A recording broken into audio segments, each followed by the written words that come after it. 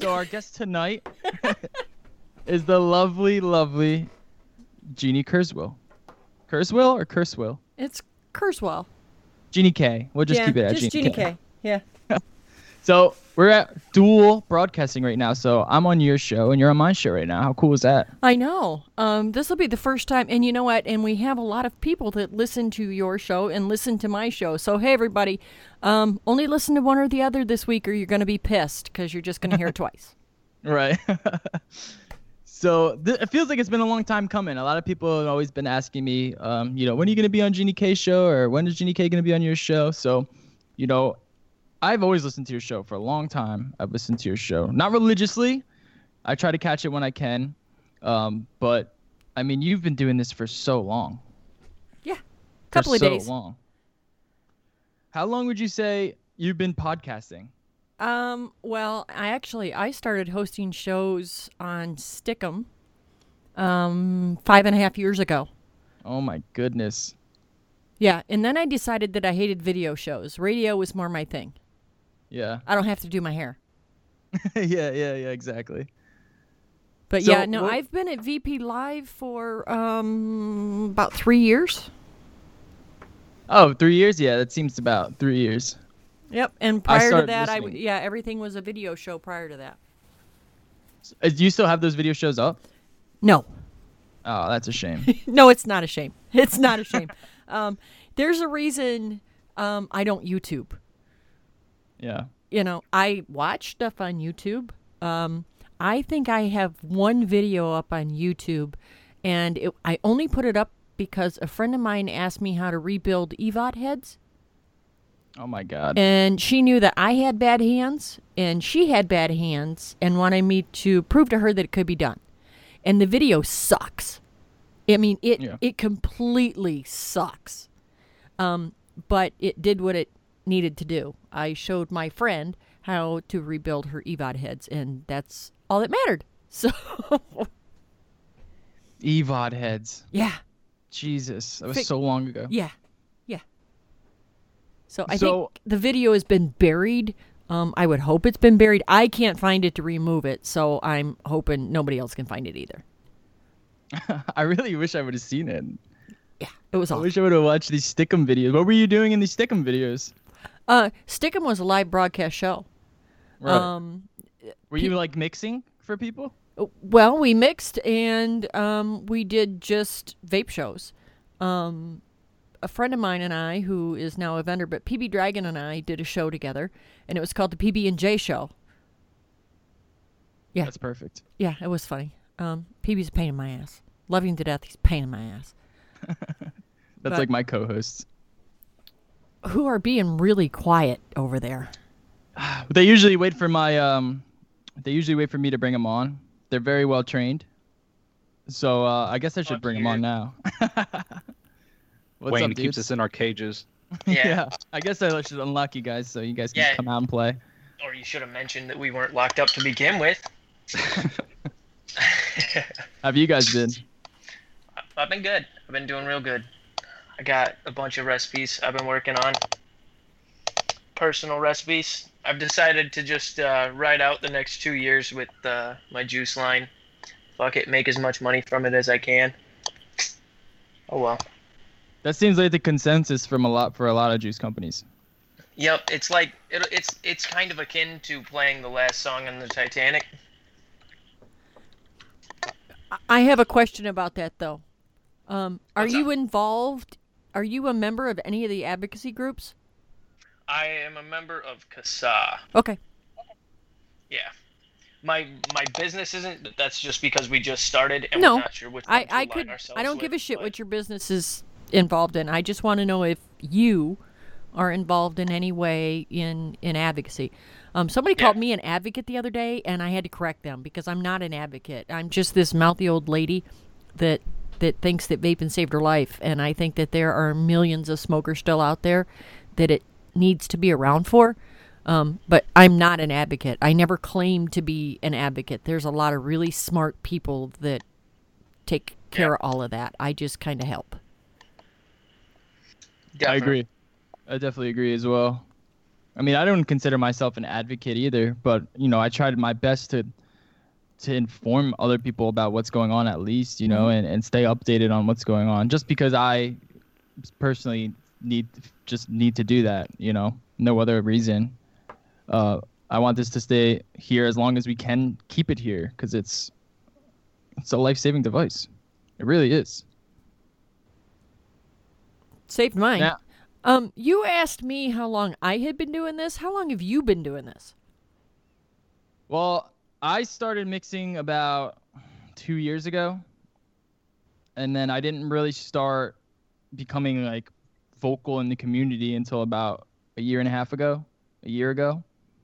And then, I had all these recipes and all these notes that I was taking, and the only one there was you doing the show, and you were pretty much the only one doing a DIY show. There was a few others on YouTube, but they weren't really entertaining, should I say. Well, there's some really bad information on DIY on YouTube, though. Exactly. Oh, yeah. Really bad. Really bad.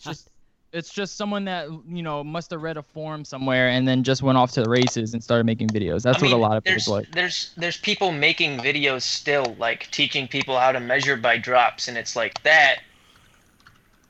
We've moved past that. We've updated. Well, there's a few things that you can measure by drops. Yeah.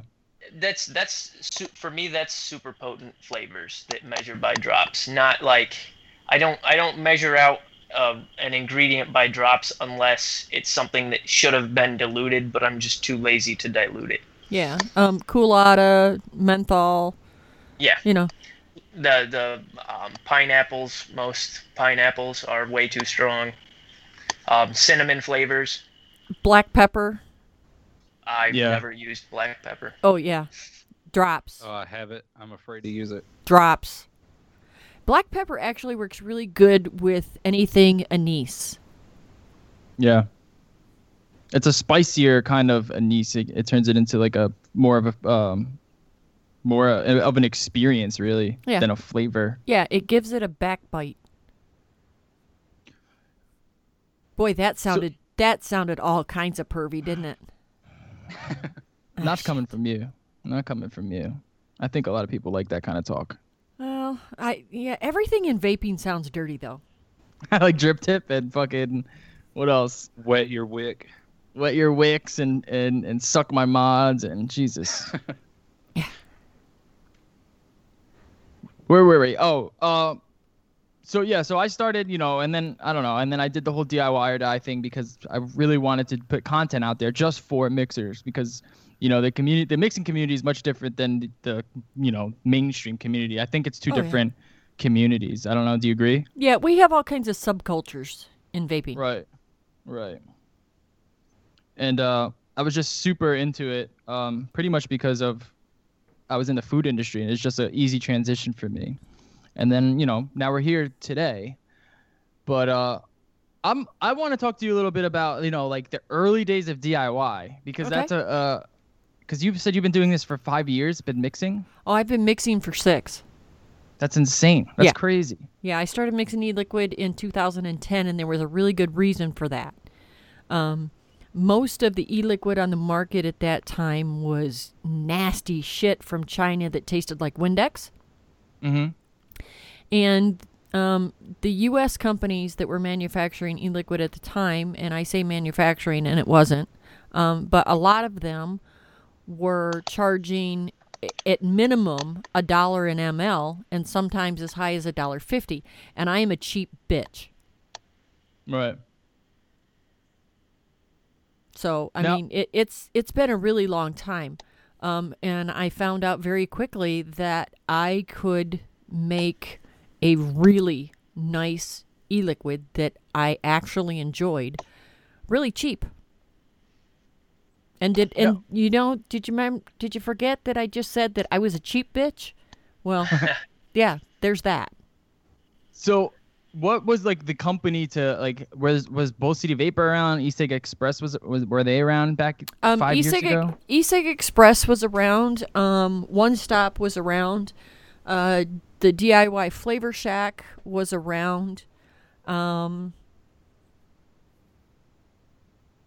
There was a couple of other places, but I couldn't tell you who they were. Mm-hmm. You know, we had a few places around. I mean, Linda at TPA, Linda has always been really good to us.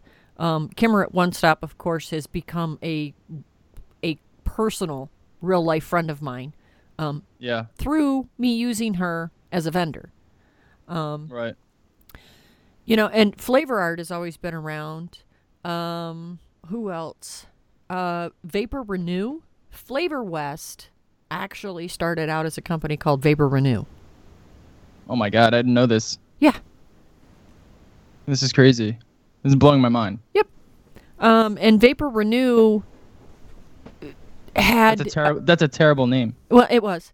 But Vapor Renew had a raspberry that was so good. And nobody's been able to come really close to that one since. There's a lot of good ones out there, but that one was really good.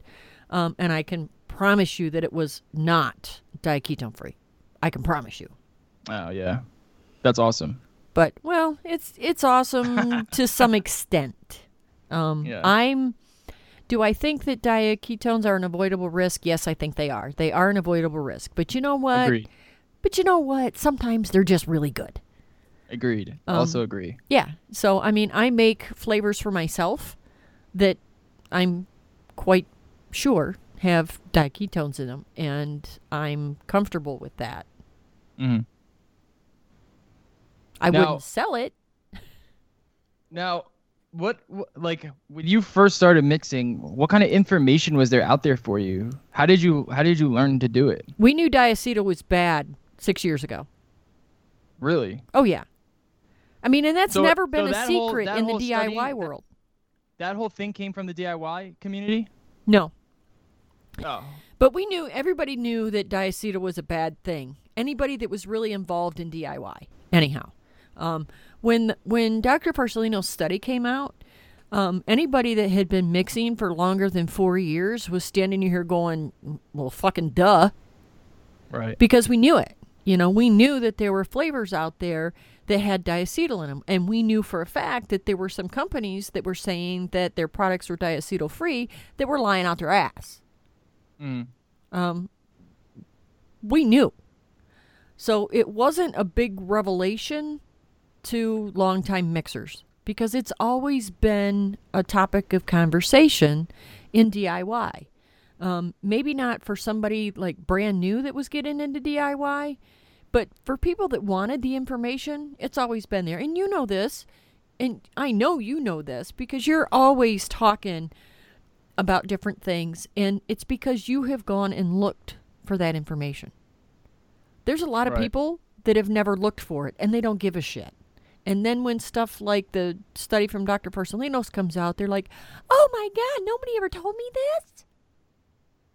Yeah. Well, I can't read people's minds.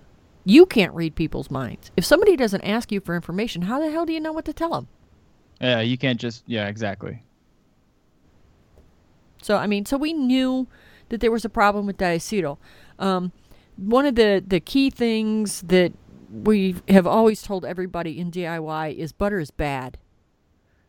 Yeah. Because, I mean, and to this day, DIYers are like, oh, well, I've got 3% Loran's butter in this recipe. And I just really can't believe that anybody that mixes e-liquid at this point doesn't know that shit is horrid. Yeah. But it happens all the time. A lot of us know, and like we're aware that like the diketones are bad, but some of us just don't really care. Like I don't use Cap Vanilla Custard version 1 either, just because it's full of diketones. But like a lot of DIYers got into it so that they don't have to vape just what the companies are willing to let them vape, you know? Oh, I see what you're saying. Yeah, like they don't want people deciding what should and shouldn't be in their e-juice. Like if they want to vape the unicorn milk with whatever the fucking titanium shit that was in it, they can do that now. But yeah, titanium oxide, it causes brain cancer. yeah. I mean, hey, I'm not defending it. Wait, titanium oxide made it pink? It's weird as fuck. No. That's not what made it pink. That's what made it opaque. Oh. Yeah, it was like It was white exactly. food coloring. It was like a milk. Yep. It was like pink milk. Yeah. And that was, and see, that was funny. Nobody listens to me. They really don't. Anybody that says, "Oh, everybody listens to," no. Nobody listens to me. And I'm telling you, nobody listens to me because the minute that shit rolled out, I did a show then probably 4 or 5 days after this shit hit the market, and I was having a screaming shit fit. And I'm like, does anybody not think that, oh, I can't see through this. This looks like strawberry milk. This should be fine to vape. Yeah. And I threw a shit fit about it. And because I thought, I wonder what they're putting in that to make it look like milk. And I went, huh. And I started looking up, and I Google searched, and that's all I did. Simple Google search. I Google searched white food coloring and started looking at the ingredients, and I'm like, holy shit. It took me 5 minutes to figure out that white food coloring was a big no. Why didn't that company do that? Well, because, a cool pink color is going to sell a lot better than, just something that looks like everything else on the market. Yeah, it was probably a matter of not so much that they didn't do their research. It's a matter of they didn't really give a fuck, because they'll make more money from a pink milky color than. How did they not get sued? One, and how they were like one of the biggest selling e-liquids too. That Unicorn's Milk still is one of the biggest selling e-liquids on the market. Because they're Cutwood and because. Cutwood. Yeah, because Cutwood. They have a race car. Because they're Cutwood, and they probably settled the people. They probably settled out of court to anyone who would even raise the fist of litigation. And then on the other hand, the majority of vapors are really, really uninformed. Like, the majority of them don't even know why Unicorn's Milk even got changed. Yeah. Well, like you thought it was because it was pink, but it was actually because it was white. Yeah, I never. Well, it was a pink looking, but pink. Yeah, that's because they put red food coloring in it along with the white food coloring, and the white food coloring is really opaque. Oh, by the way, we forgot. Your people aren't used to this. Mine are, but the phone lines That's are racist. The phone lines are open. So if any of your listeners want to call and talk to you, they can. Yes. You can copy and paste into your chat, but the number to call in is 347-308-8329. And when that obnoxious British bitch starts talking, press 1 if you would like to talk to us. That way I can see you in the phone lines and know that you actually want to talk to us. You're not just hanging out in there listening. Yeah, this is a good time to call, guys. I mean, we got me, Jeannie K, Skittles, and Matt in here. So if you guys want to ask any questions about mixing, if you want to ask any questions about DIY, if you just want to say what's up, shoot us up, call us. Guess what? There's somebody that's been on the phone that already... Hold on. Okay. Just a second. Go. Hi, 503. Who's this? Hi, Jeannie. Hi, Lee. My two most favorite people. I've actually tried to get a hold of Wayne a couple of times, but he's so busy he doesn't answer his email. Now, you guys can hear Lee, correct? No, we can't actually. Oh, you can't? No. I don't know what that's doing. Oh, no. Is he shit talking us? No, he's not. He said he's been trying to get a hold of you to talk to you and hasn't been able to. I'm going to have to play interpreter extraordinaire, I guess, and I'm going to suck at this job. This should not be working this way. Well, Jeannie, it's probably just like an easy fix somehow. That he has and on get it over website, here. And I appreciate him giving away the But you can translate it over if you would like. Yep, I will. He's wanted to call and thank you for all of the recipes and all of the flavor information that you have on your site. Oh, you are very, very, very welcome. You are very welcome. What's his name? I even added it to my site. Lee. Lee, you're very welcome, Lee. Yeah, Lee. Lee created Mixing OS app. Well, it's actually it's not for a specific OS. What is the address again, Lee? Oh, I know Lee. www. I know Lee. Lee Shepard. I Yeah, think Lee his name is, Shepard. right? Yes. Oh, okay. juice.com. Yeah, Lee sent me an email not too long ago. I haven't gotten back to him because my email box has just been destroyed. But Lee, what's up, man? Yes. So he created an app for, I think he said, I think it is the computer. I think it's a computer app. And it works on mobile though too. Oh, okay. Yeah, it works on Okay. everything. That's what he tried to get it into the App Store, and they wouldn't allow it.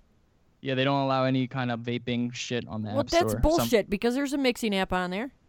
Yeah, well, Lee, It's Lee, because if you of post me. it on As soon Google as- Play as Store, soon they as do found allow it. out I released, they rejected Apple everybody. Place or Apple Store just doesn't Yeah. allow anything vaping. Yeah, it was a pain in the ass. What is my simple fix gonna be? Because I'm gonna fix these phones, or otherwise it's just gonna piss me off. Lee, I'm gonna hang up on you because I'm gonna try to fix the phones.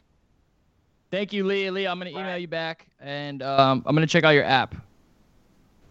He wants to sponsor the show. That's what he was saying. Yeah, see? That would be a good wants- thing. Yeah, he wants to sponsor the show, and I got to get back to him on that because that would be awesome. I would love a fucking sponsor, especially an app. Hell yeah, we need more apps. Because the only one that I know and use is All the Flavors and E-Juice Me Up. And then you have ELR, but that one's more to just like post your... I don't really use it as a calculator. And then what else is there? There's the Hot Rod one, right? I just use ELR to reinstill my confidence as a mixer. Well, what do you use as a calculator? I don't use my brain. I actually learned on pen and paper. Yeah. Really? Yeah, they didn't have e-juice calculators then. So all you spoiled little shits. Yeah, I mean, I learned how to figure out my recipes with pen and paper. You guys need to get e-juice calculators. Oh, They're I way have more e-juice me up now. Oh yeah, that's what I use, and all the flavors to post from my website onto his site. Oh yeah, I mean, I absolutely love e-juice me up. And I really like that every time they update it, they put more features in it. I like the Nick Combine calculator that they have in there under tools now. Yeah. I like that they updated it so that for people that mix by weight, I don't mix by weight. Why don't I mix by weight? Well, because I learned the other way, and I'm too fucking old to be learning all this new shit. Jeannie, you got to mix by weight. Maybe I'll get you a scale. I Maybe have I'll a get you scale. I have one. Oh, it's so. How do you not like mixing by weight? It's so much faster. I mix acrylic by weight. What do you mean acrylic? You vape Your acrylic? paint? That's Your- baller as fuck. That is hardcore. I make drip tips. Oh right, Oh, right. yeah. Okay. So I forgot and about- yeah, I cast acrylic now. So I mix my acrylic by weight, and you know, it works. Yeah. So Yeah, I was about to say, can you hook me up with some of that 6 milligram acrylic? Damn. that white opaque acrylic, that's what I need in my e-juice. Jeannie, you need to mix by weight. I think you're really gonna take to it. And I really should because get used generally to when I mix e-liquid, I'm mixing up 3,000 or 4,000 ml of juice. Yeah. So yeah, I really should. It would Yeah. probably make my life much easier, and I would have a lot less pipettes to wash. Exactly. There's no cleanup. There's just none. Zero whatsoever. And that's the best part about it. Because, you know, the whole volume thing, it's easy, you know, doing it, but then you got to clean it all up later, and that's what sucks. That's what takes all the time. But, you know, there's a lot of people that mix by volume just out of habit now. And I have to be honest here and say that when my hands hurt, if my hands are giving me a hard time, I will throw out all my pipettes and buy new ones. And when I say pipettes, I don't mean them stupid little eyedropper things. I use a pipette pump. Uh-huh. Like a turkey baster? No. Those are them little squeezy, stupid ass things. You mean like a pipetter? Like a pump thing. One of the big plastic ones? Yeah, that's got the slide dial on the side of it. Yeah, Yeah. a pipetter or a micro pipetter. Yep. Yeah, Yeah. I have them as small as 1 mil, and I have them as high as 10 mil. And anything bigger than that, I use a big graduated cylinder. Yeah. Actually, I mean, if you're mixing up, that much, maybe volume is the way to go because you could just dump it in there. Just with graduated cylinders. That might be quicker actually. I don't know, because you're gonna need a pretty heavy scale, depending on how you batch it. I mean, my scale only goes up to 500 grams. The LB 501. I would assume 3,000 mils would exceed that. Right? It'd be around Yeah, you would assume correct. it'd be around 3,000 grams, pretty much. Yeah, about 3 kilograms. Yeah. All right.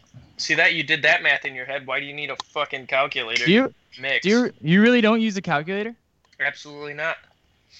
It takes more time for me to push in the numbers and like put in the flavors and what ratio I want it to be than to just do the math in my head. Yeah. Interesting. I write that. That's why your recipes suck. Oh yeah, sure. I write all my recipes down on paper and then I mix them right after I write them, just with the math in my head. For 30 milliliter bottles, you just take the percentage, you multiply it by 3, and then that's point, and then like 3% in a 30 milliliter bottle is 0.9 Right. milligram, 0.9 grams. And then I just do that, and then to get the ratio properly, I add up all the percentages, and then I subtract that from whatever I want my PG. Oh, that's why the recipe that you showed me the other day was on a fucking piece of paper written down like in chicken All scratch. my recipes are written down on paper. You're like a See, fucking... I'm a spoiled little bitch, and I like my phone to tell me what to do, and I just come up with the easy part, throw a bunch of shit together, and hope it works. That's crazy.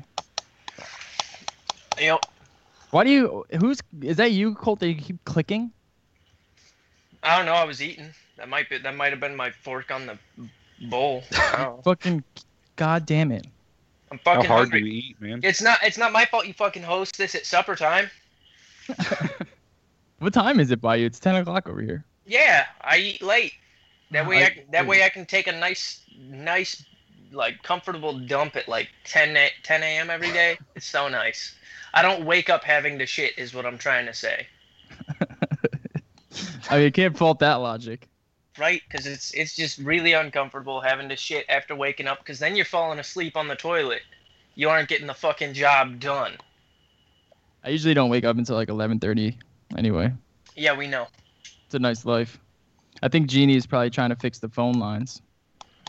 That'd be a shame if I can't hear callers over here. I know, it's going to piss me off. I'm trying. That's Yeah. I had my mic muted because I'm sitting over here cussing. Go ahead, take your time. Yeah. Go ahead, take your time. All right, so So wait, I want to talk about something real quick. Did you see the new K-Fun 5? no, I did not. Let me look it up. Oh, dude, it looks sick, brah. Now, it looks like the K-Fun that I've always wanted, which is like a nice, like, fat airflow. Not too much airflow, It's still restrictive, but it's enough to lung hit. And then it's like, it's built like it looks like it's the ease of a Griffin, but a K-Fun. So you're going to get a nice fucking dense, flavorful vape. And I'm Yeah. super pumped for it. It looks like they wanted to get it out before the 90 days. You realize Yeah. my K-Fun sits on a shelf drawing dust? Yeah, Which one? all of them. Yeah. All of them? What are you using now, Jeannie? I have a Marquee. Mm-hmm. Yep. I still use Nautilus, but I'm gonna phase out all the Nautilus because after I got those stupid little AIOs, I'm addicted to them little bastards.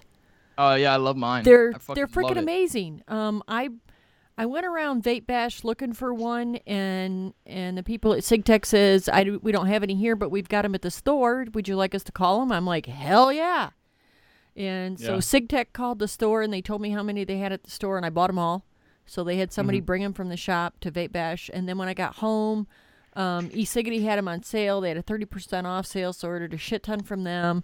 And then 101 has them too. 101's got them for like $15. Yeah, it's crazy. They're awesome. They're awesome. Yeah. So, but I've decided I ordered a Cubus. I ordered a Cubus tank because I really like the heads in the AIOs. That sounded they are dirty nice. too, but that's okay. Yeah, I really like them. It's just such an awesome device to like run around with. It's so small, man. Wait, what is? The Joytech AIO. Oh. It's like a starter device, but it's fucking badass, and they have nice coil heads, and the flavor is pretty good. It's definitely a vape that some aren't gonna like though, because it's super tight, only mouth to lung. Well, they have a workaround for that though. If you take the center what I've been post hearing. out, yeah, everybody says that they're nice. The super tight draw on them was one of the things that I liked that I thought was, oh, fuck you, phone. Sorry, that was my phone beeping at me. Sure. The super tight draw on them was one of the things that I thought smokers would really like. I mean, it is an excellent device for a brand new vapor. For somebody that's just switching from smoking, it's fantastic. It's got a super restrictive draw on it, like a cigarette, if you don't use the rebuildable deck for it. And it's warm. You know, I never, ever thought that I would be the one recommending a sub-ohm anything to a new vapor, because I have been really adamant that new vapors did not need sub-ohm shit. It was just too much. There's too much involved in it. And to jump into sub-ohm and know nothing about battery C ratings and Ohm's law, it was just a bad combination to me. Right. Yeah. And here I am touting the glories of these damn things. I've bought almost 20 of them. They're fucking awesome. Yeah. They're awesome. Like my girlfriend, she's pretty much gonna quit smoking with one. Because it's just such a good device, and it's like sleek. That's kind of why I like it. I like just the whole design of it. Yeah. So Wayne, I looked at the K-Fun 5 and it looks like fucking trash. You look like trash. You keep The- clicking. I'm gonna fucking drop you from this call. Bro, I'm not clicking anything. That's it's Skype. It's because we're not on our regular thing. Man, we're getting cursed. It's my But, fault. I looked it up, and the reason I really don't like it is because it doesn't have like any updated build deck. That build deck is fucking atrocious. I love that It's- build deck, and it is Oh my updated. God. It's updated. It has like slots now that you could just put your little coil in. Yeah, you still have to screw that shit down. You don't have a fucking hole to push it through. It's not an easy build deck. I hated building on any of the older K-Funs, and I can tell you right now I'm going to hate building on this Are K-Fun. you okay? Wait, hold on. I'm Time pumped. out. Back. I'm pumped. Whoa. Time out. Question. You are seriously bitching about this thing because you have to operate a screwdriver? No, I'm bitching about it because you have to wrap the legs around the screw instead of putting it into a build post with the hole drilled through it. So you're It's a- bitching that's- about that's a having to pain use a in the ass. screwdriver. In 2016, yes, I'm bitching about that because with the technology, with the way that vaping has progressed, that is a dead technology for good reason. You know I'm yanking your The chain, sub right? tank had that though. Oh yeah, the Kanger. Yeah, that's why I fucking hated the Kanger sub tank build deck too. It was trash. I think you're just being an old lady. Nah, man. I'm Being telling you, an old lady. it's there's no reason for them to stick with their shitty old build deck when there's so many better build decks out that they could have chosen. Well, like a velocity build deck. Absolutely. 100% they should have gone with the velocity. Yeah. Well, then if you essentially just have a Griffin. That's essentially what every device is now with a velocity build deck sub-ohm tank. It's a Griffin. If it works, you know. I'm pumped. I love the fucking K-Fun, so I can't wait to get one. I can't wait. All right, I used moving one on. when I first started out, and I fucking hated it. It's Really? terrible. Yeah, I didn't like it, man. In You didn't like the I tried. retrospect, sorry, go What's ahead. that? You didn't like the vape from it? Not really. It like I used it for. I think when I first started out, it was the 2 maybe, and it was. I mean, coming from smoking, it was still too restrictive for me. I tried drilling out the air holes, and it was just still. I failed at that, but I didn't like it.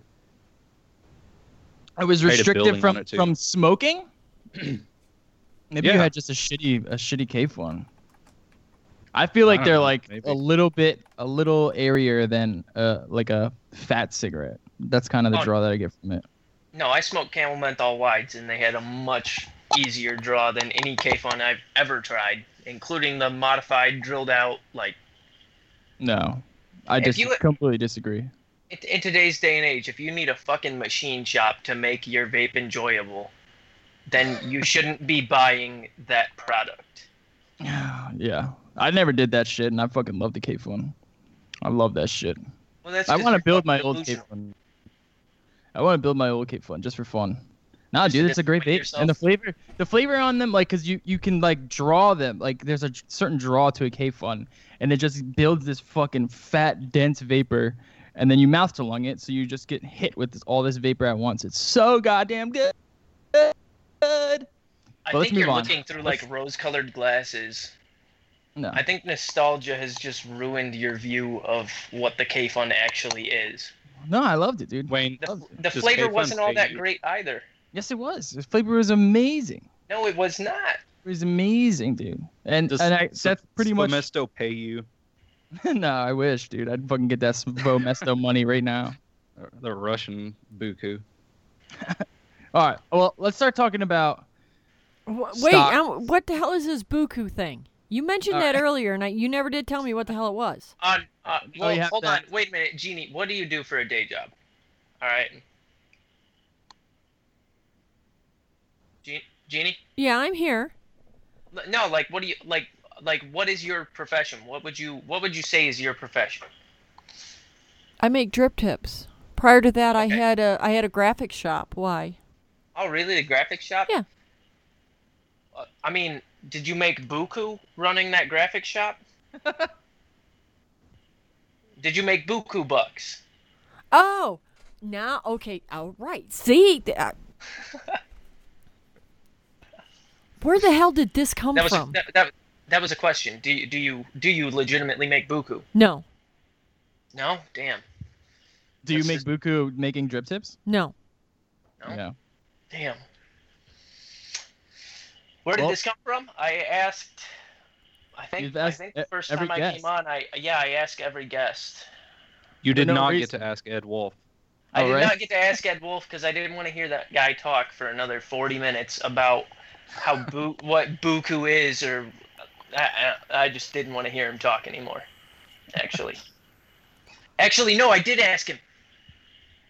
Yes, you also asked him if he had a fucking Super Walmart. Yeah, I asked him if he had a Super Walmart because I was trying to save that podcast because it was so bad. It was. Oh yeah, he did. Yeah, I remember. It was now. Who was the week before last? I can't remember.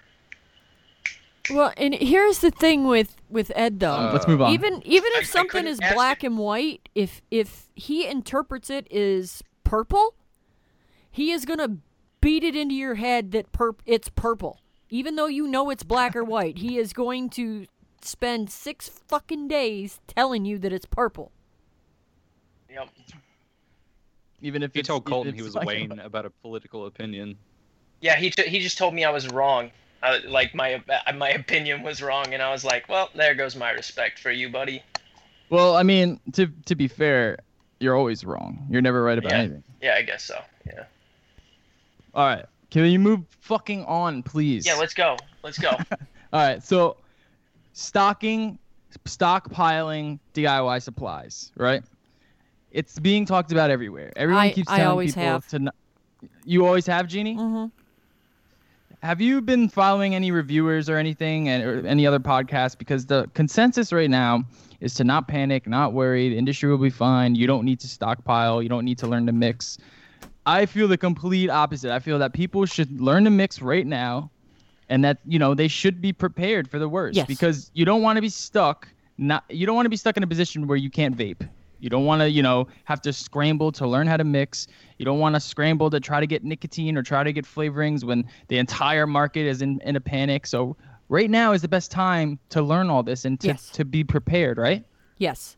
I always advise, I think anybody that vapes should know something about DIY. Maybe you're never going to mix, and I get that, because there are people out there that are never going to mix e-liquid. That doesn't mean they shouldn't know something about DIY, because there's a lot of people mixing e-liquid some really scary ways. Right.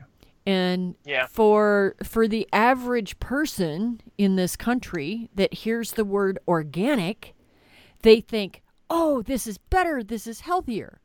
Right. That is not the case when it comes to flavoring. Right. You know, exactly. You do not want organics in your flavoring. And most people that are attempting to make their own extracts and stuff have no idea how fine they need to filter that stuff, and they're still not going to get all of the organic compounds out of there, and those organic compounds are going to burn on a fucking coil, and we all know this is a bad thing. But anyway, all right, sorry, I went off on a whole tangent there. But so everybody should know something about DIY. I have always had large-ish quantities of DIY supplies. Because I live in a town, and I'm not kidding, this is not a joke, I live in a town named Shingle House. All right. And it is smaller than it sounds, believe it or not. And I ran out of e-liquid once. And I can assure you of one thing, it'll never fucking happen again. Yeah, exactly. Now, another thing, when you know how to mix and you start and you DIY, you start gathering flavorings, you gather your PG, VG, nicotine, you start to become into this like routine where you will never run out of juice to vape. You'll always have something to vape. Even if it's a flavor that you don't like, at least it's something to vape. Yep. You know, you can work with something. And that's the biggest part that I think people should understand about DIY, because a lot of people, they kind of get afraid because of the startup cost. You know, it's a little high of a startup cost, say, 70, 80, 60, 50 bucks, who knows, whatever you're spending. But there is a startup cost that's more than juice. And then you got to worry about, exactly is my juice going to be good? A lot of people are worried, I don't want to fuck shit up. I don't want my juice to taste like shit. So I'm kind of worried about doing it. But once you get it all in front of you and you follow me or Jeannie or all the forums or something, it kind of becomes, an easy thing to do. It's an easy trade to learn. Getting really good at it and making really good recipes, that's a difficult thing. That takes time. Yes. But you can at least make the recipes. You can at least have something to vape. And you won't run out of it. You just will never run out of it once you get into the routine of ordering the flavors when you start to run out, ordering your VG when you start to run out. And you just won't have to worry about being in a position where you don't have anything to vape. You're kind of in a panic and you're afraid that you might go back to smoking. Because a lot of people, I had a friend that, he just couldn't keep up with how fast vaping moves, right? He had a K-box with a sub-tank on the top, right? He had to keep buying juice for it, which is expensive for someone like in the college age. They just don't have much money. Oh, I think the whole sub-ohm movement has given everybody that sells e-liquid this giant hard-on. Absolutely. And they just see all these dollar signs, Absolutely. There was a guy in one of the advocacy groups today that was saying something about, well, nobody needs to have more than 6 milligram for sale. And I'm like, shut the fuck up. Right. I vape 12. I started at 24, went to 18, and I was at 12 within a matter of months. But I have been at 12 milligram for over 6 years. Yeah. When a lot of people when I'm running my like that marquee, too. I make some 6 milligram for my marquee. But Yeah. that's when I've got it set up running duals, and it's running at like 0.6. But I don't generally go any lower than that. But I think the reason that vaping works for so many people is because you can tailor it to what you want it to be. Okay. Yes. But the biggest thing with this whole sub-ohm thing, and why I think that sub-ohm gets pushed out there so much, is because brick and mortars are making money hand over fist. Oh, absolutely. They were raking it in. Who knows in the future? But they were, man. They were just bringing it in. This year was huge 2015 was huge for vaping. They just made so much fucking money. Yeah, I did the math. I did the math for Uncle Dagger the other day.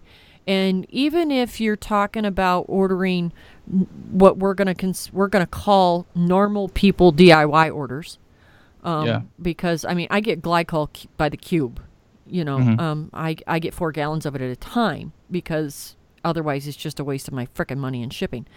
But even at normal people numbers, a 30 ml bottle of e-liquid. And we're going to say Flavor Art flavorings, not because you're a fan or that because I'm a fan, but because that's tends to be some of the pricier flavoring out there. A 30 ml bottle of e-liquid as high as 10% flavor because nicotine is not the expensive part anymore. It used to be. No, it's not. You know, for the longest time, nicotine was the expensive part. We used to teach people to make their sample recipes or recipes that they were doing testers on. It's zero because Nick was the expensive part. Well, it's not anymore. It's just not. You don't even need to do that anymore. But you got to figure a 30 ml bottle, even if you went out and bought a brand new glass dropper bottle for it, which I think is ridiculously insane anyway, but you're less than $5. Yeah. So these places that were selling a 30 ml bottle of e-liquid to some sub-ohm person, sorry, couldn't talk there for a minute, for $18 to $25, and they had $5 in it, they were making money hand over fist. And I think that was where a lot of the whole sub-ohm push went to and where it came from. You know, if you could recommend gear to somebody that was coming into your shop, are you going to recommend the gear that is, it's going to get them off of smoking and they're not going to go through a bunch of liquid? Or are you going to recommend to them the higher priced sub-ohm stuff and knowing full good and well that they're going to go through a 30 mil every day or two? No, absolutely. You see it in...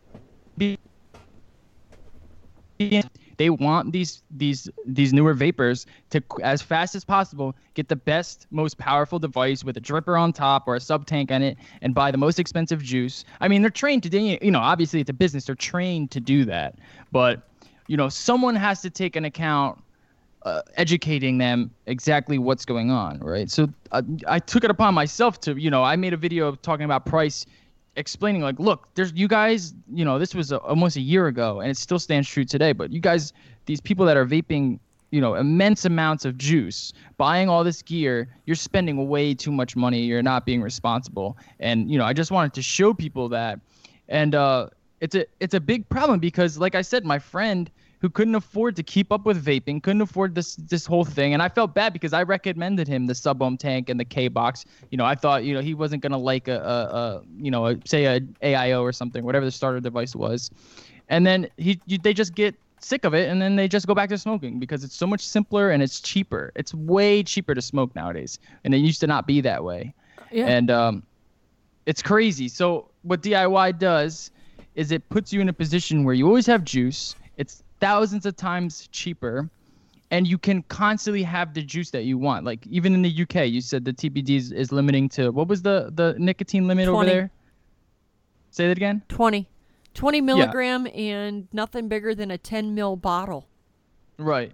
So you learn to mix, and you might be able to, you know, make that 24 milligram juice that you need, or that 32 milligram juice if people are still vaping 32 milligram.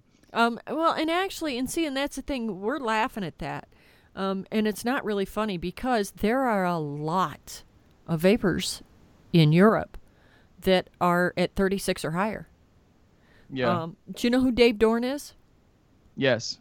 Yeah. Dave Dorn was at over 50 meg for a really long time, but he vaped like he smoked. Yeah. Where most of the vapors here constantly have a PV in their hand. I am never without a mod or two sitting around me. And I have to tell you, I cannot get the phones to work right. They're driving me up a fucking wall. But, so we're going to do this.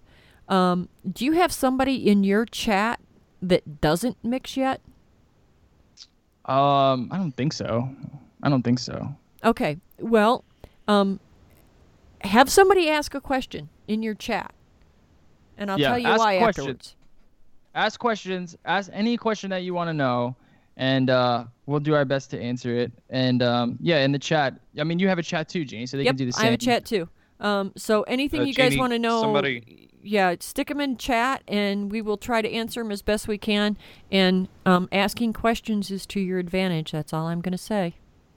Yeah. Jeannie, somebody did ask, who do you use for nicotine, and who would you recommend? I have used Wizard Labs for a really long time. The last bottle that I got from them was a little oxidized, which happens with every nic vendor out there. I don't care who they are. It happens at some point. But I have started ordering mine from Vapors Tech. They are the best, I think. Yeah, because it's beautiful, clean. I mean, there is almost zero flavor to it. You can make up a recipe at 0 and make up a recipe at 12, and they're going to taste the same. It's crazy. It's crazy what they're doing over there. Yeah. It's such good nicotine. Vapors Tech I recommend as well. I like Liquid Barn.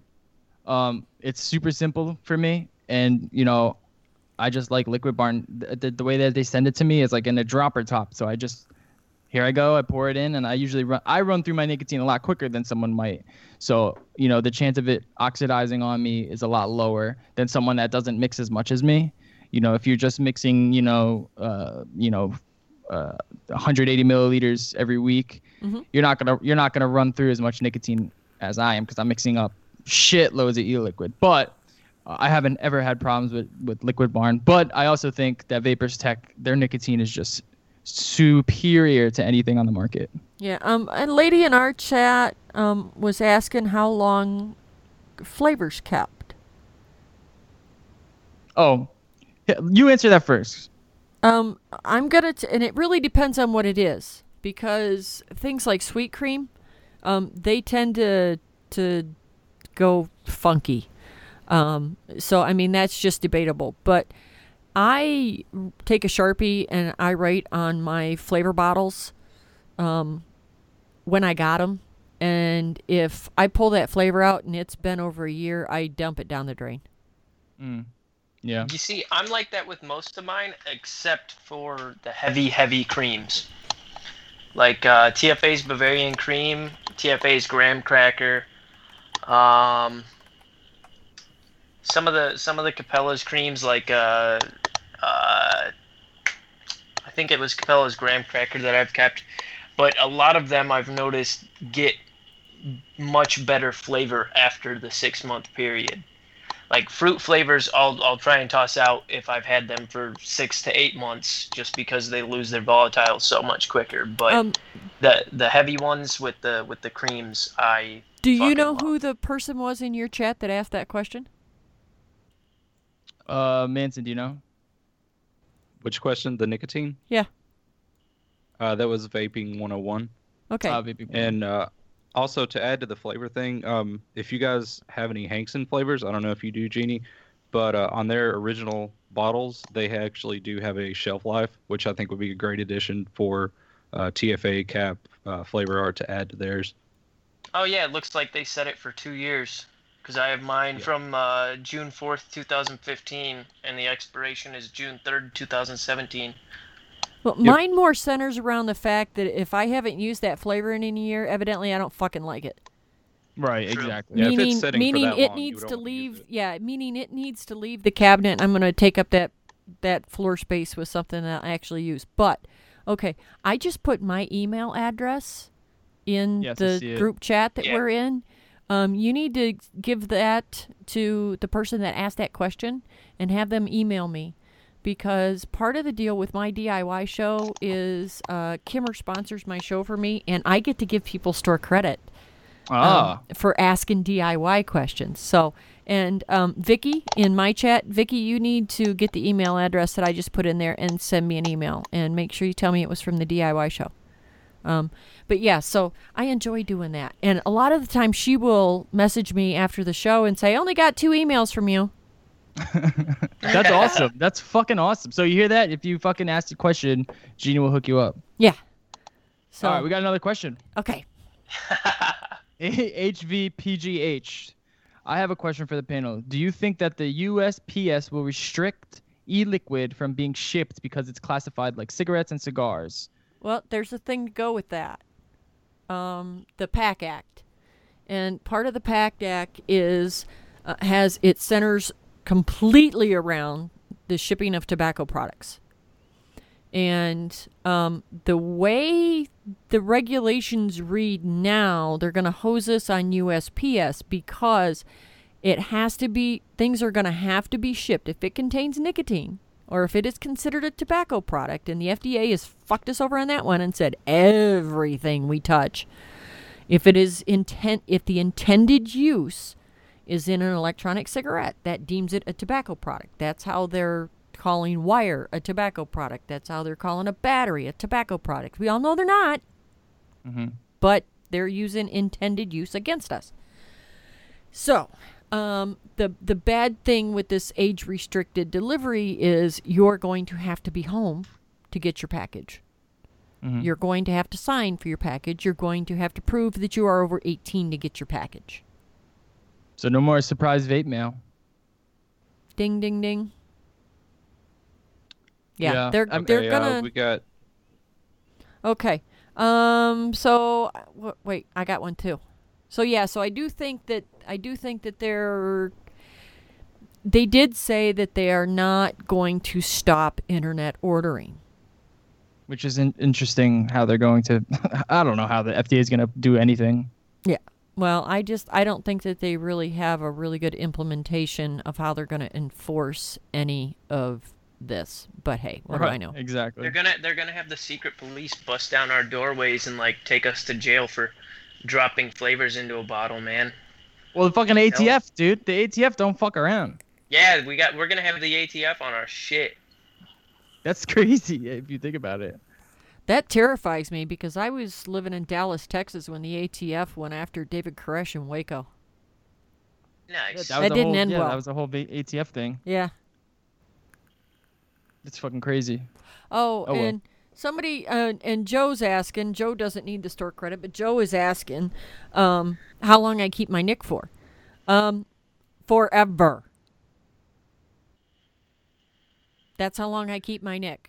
I keep it until it's empty because I keep it in the freezer. I keep out like 120 ml bottle of Nick that I'm working with. But yeah, I followed what Kurt Kissler told me to do, and the dude's a chemist at Penn State University. I believe him. Nick will keep indefinitely in the freezer. If you're going to keep it for long periods of time, glass is recommended, of course, because plastic will permeate. Right. Mason jars work really, really well. But yeah, I keep Nick forever. I have never thrown any Nick away. That's the best way to do it. So everyone listen to what she just said, because I get this question a lot. How long does my nicotine last?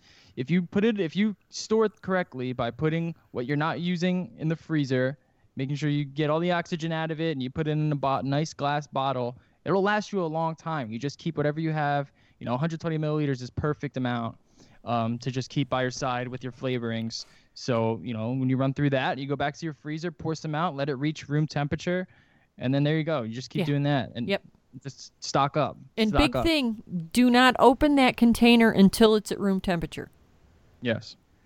Because if you open it when it's below room temperature, you will get condensation. Not that it's really going to make a shittin' bit of difference that you would notice, but you do want to avoid any and all condensation that you can. So let it come to room temperature first, and take out what you need, put the cap back on it, put the shit back in the freezer.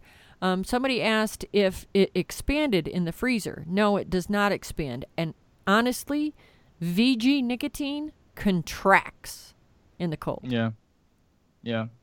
It shrinks. But I would leave, Kurt recommends that you leave a half an inch of headspace in the jar.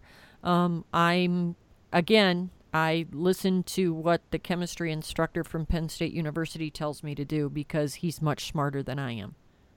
Mm-hmm. So I agree. all the stuff about argon, Argon, yes, argon will stop oxidation better than oxygen in that space, but the amount of oxygen in there is not going to make a difference one way or the other. The newest thing my inbox has been spammed with, and I bet I've gotten 30 emails about vitamin C, absorbic acid. There is zero documentation that I can find that supports the claim that absorbic acid will keep your neck from oxidizing. I can't find anything about that. The only thing I have found about that is that vitamins... I heard about that too. Yeah. Someone asked it on the DIY subreddit, and I was I wanted to answer, but then again, like, I'm a mod and I have to be nice to people. Oh yeah. So I didn't want to answer. Yeah. So my thing is if you can take a 500 ml bottle of 60 milligram Nick and you can put it in your freezer, and you can take it out of your freezer and use it, and 6 years from now, that 60 meg is down to 58 meg. Do you really care? Right. And the answer 99 times out of 100 is going to be, no, you don't care. So why bother putting unknowns into this nicotine that you're going to keep long term? And I said to somebody, is the person giving you this advice, have they even been in vaping for 6 years? And the answer I got back was no. And I'm like, then why the fuck are you going to listen to them over a chemist, an actual chemist, not somebody that claims to be a chemist, but a real chemist? You know, that's my only thing. And that's why I say I think there's going to be a lot of gimmicky stuff that we're going to see happen. And I think the crazy wild shit is going to go nuts for a little while because everybody's in a panic. So they're going to take people's word on stuff without verifying it because they're afraid. That's happened. Yep. I definitely see that happening too. You give out all kinds of information, and I have to tell you something, and I have never gotten to talk to you to be able to explain this to you, but I really appreciate the fact that you are out there and you have went and searched for all of this information and you are paying this information forward because, and I say it all the time, I am this mouthy old lady. You are not. You are young, and you are one of these people that they think is a badass and they will listen to you. And the fact that somebody young is interested in actually learning is amazing. So thank you for that. I am very glad that you got into this and that you put this information out there for people. It's awesome. That may be the nicest thing someone's ever said to me on the show. Wayne, you suck. Oh, thanks. Yeah, don't tell anybody I said something nice. He gets a really big ego and a really big head, so every now and again I just gotta let him know that he really sucks and his recipes suck, and he shouldn't feel good about himself ever. I don't think I get a big ego. I think that people think I do because people just love me, and people have to express their feelings. So maybe sometimes it looks that way. Yeah, but I feel you. I don't know. Oh, I'm an asshole. So am I. I'm an asshole. Yeah, too. I'm an asshole. Make no mistake about that. If somebody needs to be told to fuck off, I don't have a problem doing it. That's what I love about your show, to be honest. You know when to say what's up. I would rather have somebody be brutally honest than blow smoke up my ass. Yeah. That's just there are a lot of hosts on VP Live that when their phone lines are open and everything, they'll let somebody call up and call them 6 things to Sunday. No, not with me. No, you call my show and you're acting like an asshole, I'll hang up on you. Yeah. You know why? Because it's my show and I can. You don't like it? Tough shit. Go. Yeah, good. Go somebody else's show. I am very biased in my opinions. I have made no secret of the fact that I am very biased in my opinions. I recommend people go to places where I know these vendors and I trust these vendors and I have faith in these vendors. I can't send you. I don't have any sponsors on my show other than for the DIY show, because, just because I'm an opinionated bitch, and if shit is wrong, I'm gonna say it's wrong. I can't say nice things about somebody that I don't like just because they've chosen to sponsor a show or not sponsor a show. No, I completely agree. We're the same way over here. I'm bad. The same exact way. But how are you supposed to get those? How are you supposed to get that electrolyte powder money though? How are you supposed to get that booster? If you don't just talk out of your ass, how are you supposed to get that electrolyte powder money? How are you supposed to cure your dry knuckles if you don't talk out of your ass? Get healthy tits instead of sick ones. I don't know. All right, we have a question by Brandon Nelson. Now, he says, I'm going to be doing my first mix on Saturday when my supplies come in on Saturday. So we have a never mixer here. Oh! What's your advice for my first round? A few different variations on a recipe, or try each flavor alone without nicotine and go from there? Interesting question, Brandon. I always recommend that people try new flavors all by themselves before they try to mix them with anything. Just so they can learn the flavor, because you can't really learn the whole battle. Yeah, you can't really learn the profile of that flavor without tasting that flavor. Yeah. And Brandon, the best learning process that I've experienced, and the quickest way to get up to speed with a lot of the other mixers, is to, first of all, test all your flavors right when you get them, but then I highly recommend you find a juice that you want to clone, something that has a complex flavor profile, and you work your ass off to clone that juice, because that will help hone your skills of recognizing flavors and being able to emulate them with your own mixes. And that's a really big part of making your own recipes, because you've got to have this image of a flavor in your mind, and you need to be able to put that down in 10 or so ingredients. So yeah, one of my first when I first started out was actually trying to clone unicorn milk for a friend, and that took 3 months, but I finally got it to where I wanted it, and that helped me more than anything. Cloning, even single flavor testing, cloning helped more than anything. Cloning is an absolute must if you want to get on the level of other mixers. Just because it helps, it's very goal oriented. Instead of just mixing a juice and you think I can interpret it any way I want, this apple pie, you're trying to get it exactly where that big company got with their juice. So cloning is an absolute must, just to be able to nail flavor profiles that you have in your mind. Yeah, and that's the entire. I mean, cloning is the most difficult thing you can do to mix. It's so difficult because you're going in blind, and what you're using is all the knowledge that you have of the individual ingredients you have to create a final product, to have a reference, right?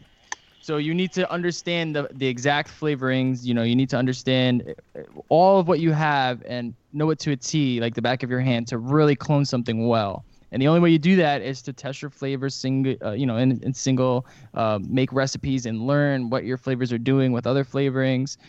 And the more you know your individual flavors, the better you'll get at mixing. It just comes with it. There's no other way you can be good at mixing other than experience.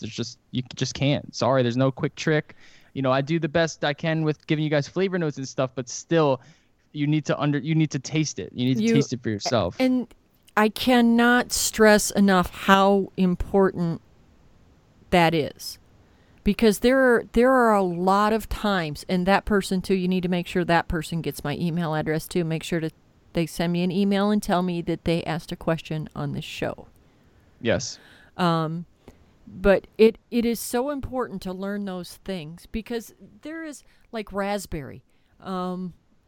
Sometimes, depending, if I am looking for a raspberry to be, I need it to be a little more tart. Well, that just means that I'm going to put 1% of the lime that I really like with it. Not because I want the lime flavor, but because that lime has notes in it that the raspberry is missing. All right. And that's that's the give and take you get with learning these flavors. You learn them, and when you're creating a recipe or if you're trying to clone something, and by the way, Wayne, I'm not against clones, but I do have a stance on them you and I should talk about. Sure. But, if you learn all of the notes involved with that, you're going to try a recipe and you're going to be able to figure out what's missing. And then you're going to be able to think back in this little catalog in your head and realize which thing you have in there that will provide that in your recipe. And you are going to find out a lot of the time that there is something in there that you would never have guessed otherwise. Yeah. So there's that. And where is it? He didn't put this as a question, but it was. Sorry. And this is a question for you too, Wayne. Shane Taylor wants to know. By the way, he says we're two of his favorite podcasters. Thanks for that, Shane. Thank you, man. Loves that we're dual broadcasting. He wants to start DIY mixing, but he's confused about where to start. He's heard and read too much contradicting advice. So what's the easiest way to start mixing? Well, it's a good thing you asked, Shane. Yeah. Because you need to send me an email. Because I'm going to make where and what to get so easy for you. Because you can't beat free. No, you can't. That's the best way to get into something is to do it for free. Exactly. There are a lot of DIY kits out there. And depending on who and what it is my answer on whether they should get a kit or not. My answer is absolutely no kits. They stunt you. They stunt your first mixes. They make you think that you have to rely on just single flavor mixes instead of making your own recipes and trying to get complexities in it. I've never seen a single kit that I would recommend to a new mixer. I don't know. I agree with Jeannie though. It depends on the kind of mixer you want to be. Well, true. I mean, if you're just mixing because you want something to vape and you don't want to spend as much money, and it's not so much the quality of the vape that you're looking to improve, then sure, go ahead and get a kit and just mix the single flavors. I have a friend of mine in Nova Scotia that tried DIY several times, and every time she makes something, she says it tastes like cabbage. And she's Maybe tried a lot. Maybe that's just Nova Scotia air. No, it's not. No, it's Eva. But I am with kits where if it's somebody that thinks they might want to try it, I honestly recommend that Kimmer's got a kit at her place that's like $30. And I'm like, if you're spending $25 on a bottle of juice, well, then a $30 kit for DIY is at least going to tell you whether you might actually like to do DIY or not. Because there are people out there that I have give up trying to teach because yeah, they're frustrated. It's just not working for them. And chances are it's never going to work for them.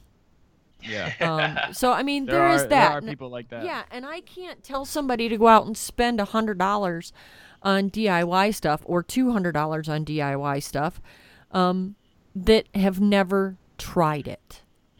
Yeah. If they're really confused by it and they think maybe they'll like it, maybe they'd at least like to try it, I would sooner say, well, get this $30 kit because at least you can pick out 6 flavors to go with it. And, if you have a recipe that you kind of would like, well, then you know at least what you need to get. Mm. Yeah. And whether you're even going to be able to come close or not. That's my thing. I prefer to ask them what they prefer to vape and what their normal flavor profiles are, and then help them pick a recipe to stick to if they want to try it out, because it'll still be like $30, but they'll at least be able to see what DIY can lead into instead of just seeing what single flavor mixes taste like.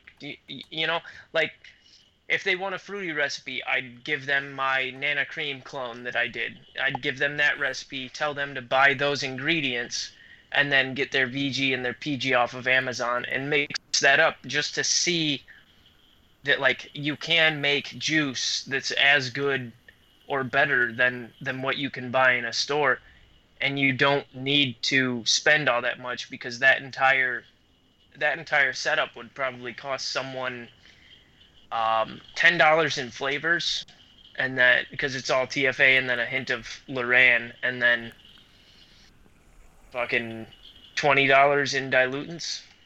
So yeah, like what I would say to you, Shane, is do you have the time to and the patience to really want to learn how to get good at mixing? Is if you do, then yes, do what Colt said. Find a recipe online from eLiquid Recipes that's highly rated. Make sure it's highly rated, so it's not just some bullshit recipe. And make sure it matches up to a profile. Say you like strawberries and cream, you like unicorn's milk, find something that's a strawberries and cream, get those ingredients, learn to mix that. But if you're not that kind of person, there's other ways you can get into mixing and get in through a DIY kit. I mean, I sell concentrates now, so you can have, one of my recipes in a concentrate form, and then you just mix it up with some base, and that'll get you into the door, so you at least know the process of it. And from there, you can understand if you want to spend the time to really dive deep into it, because the last thing you want to do is, get excited about mixing, have your hopes all up, and then when you actually sit down and create a recipe yourself, you find out that you can't create anything good, and you get discouraged, you feel like you wasted your money. You kind of want to go into it winning, so you want to start creating recipes that people know are already good, and then that you'll enjoy right off the bat. That way you at least have something to vape in the meantime while you're learning, and also gathering your flavorings, because that's another big part of the battle too. Do you have the money to consistently buy flavorings? How many flavors do you have at your house, Wayne?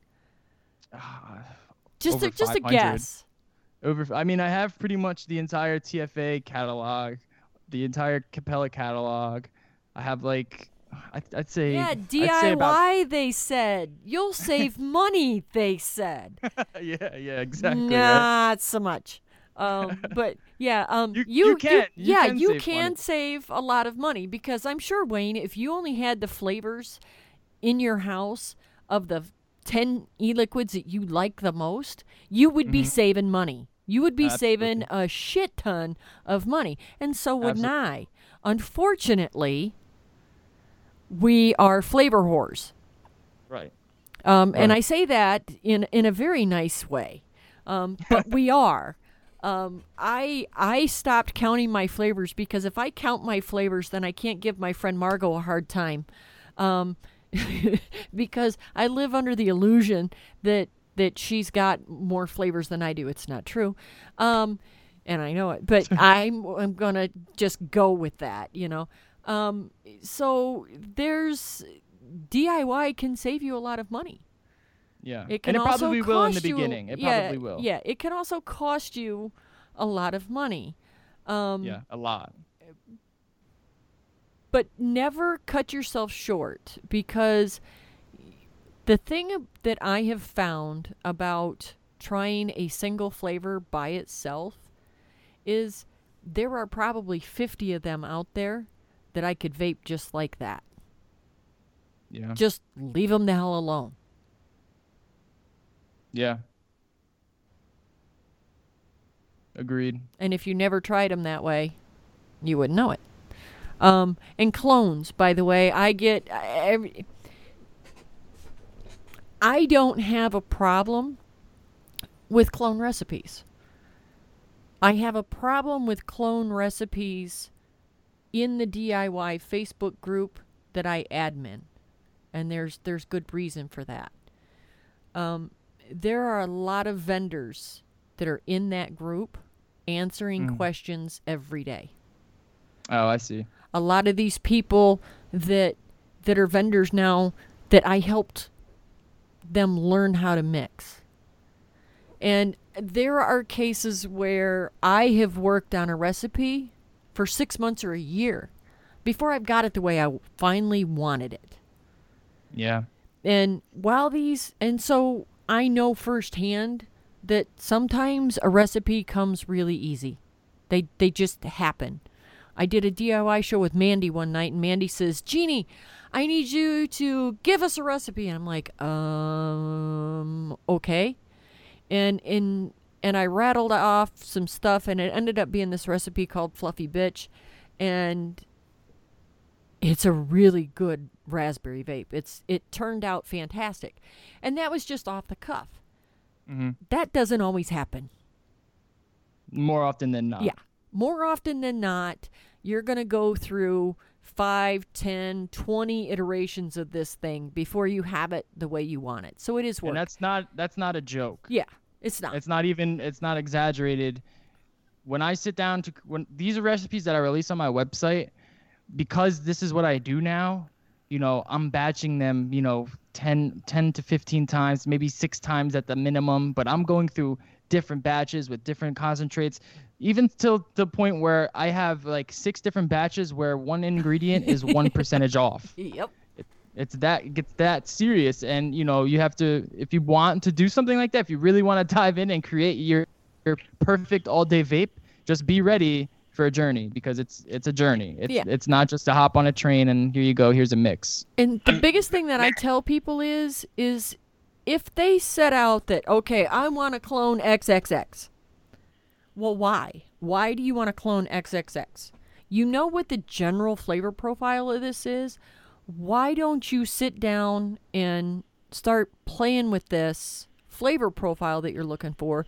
Because what you might end up with is not even close to what you wanted to clone, but it's perfect for you.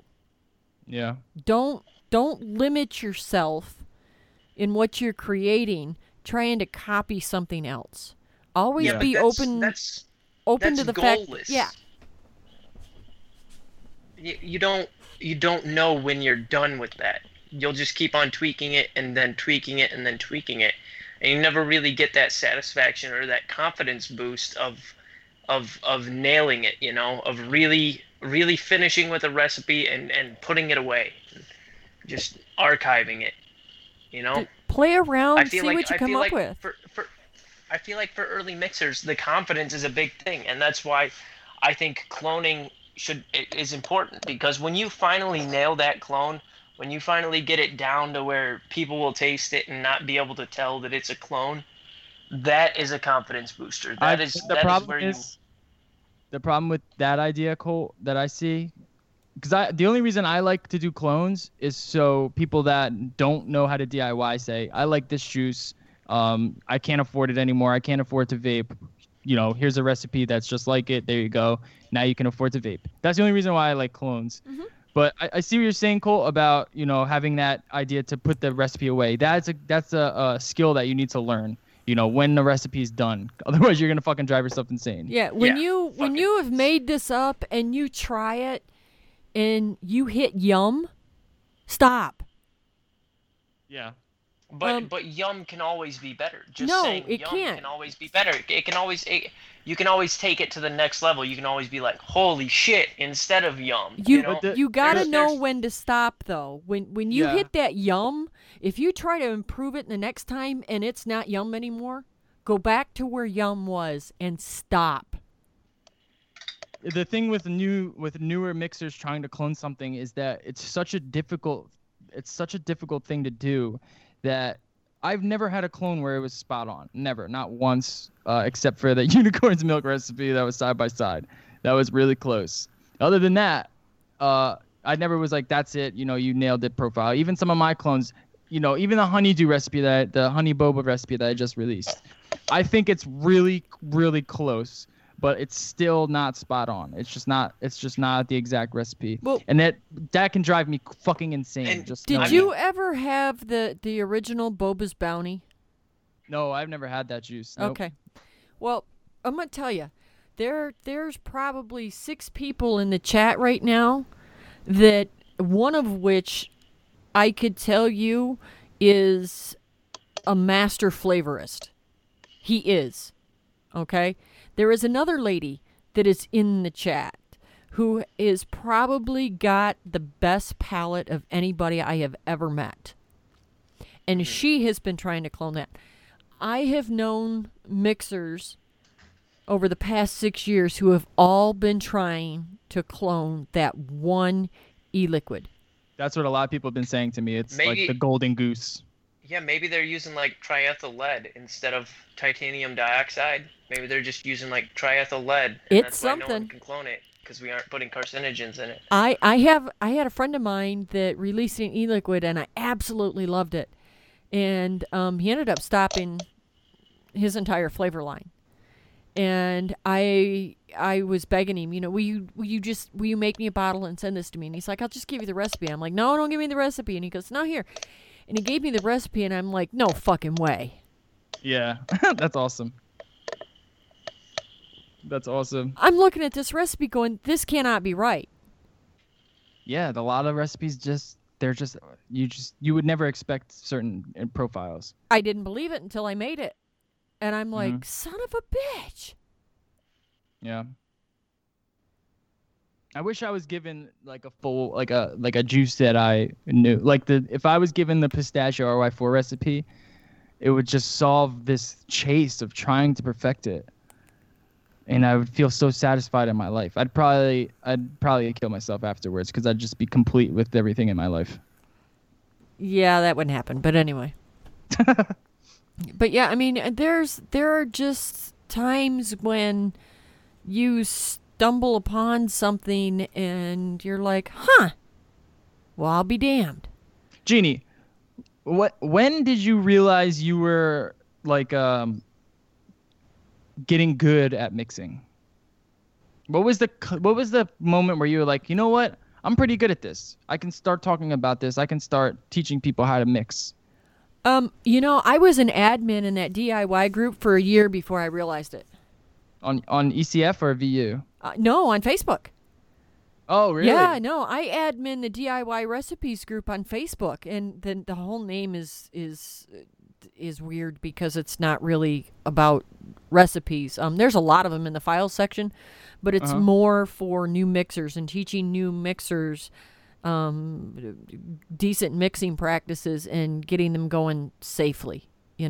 I'm one of them people, and there's a lot of different opinions on this, but my opinion is I don't recommend 100 milligram nic to somebody that's never mixed before. I got a chemical burn from 100 milligram one time on my arm. Really? Yeah. Well, and on your arm, yeah. Yeah, I got it on my arm. I have RSD, so my nerves act really crazy anyhow. They don't need much help. But, when you're learning to mix, accidents are going to happen. And we all know one drop of PG or VG can make a 6-mile mess. Yeah. And Nick even more so. So, yeah, I always tell new people not to go any higher than they absolutely have to with their Nick base until they're at least have mixed for a little while and think they got the hang of what's going on. Why add the stress of 100 milligram nicotine to the mix when you don't need to? Right. There's that, and then I have pets and, I have grandkids that are in and out of my house, not when I'm mixing e-liquid, of course, but I mean, I'm really anal retentive about everything being sanitized and clean, and,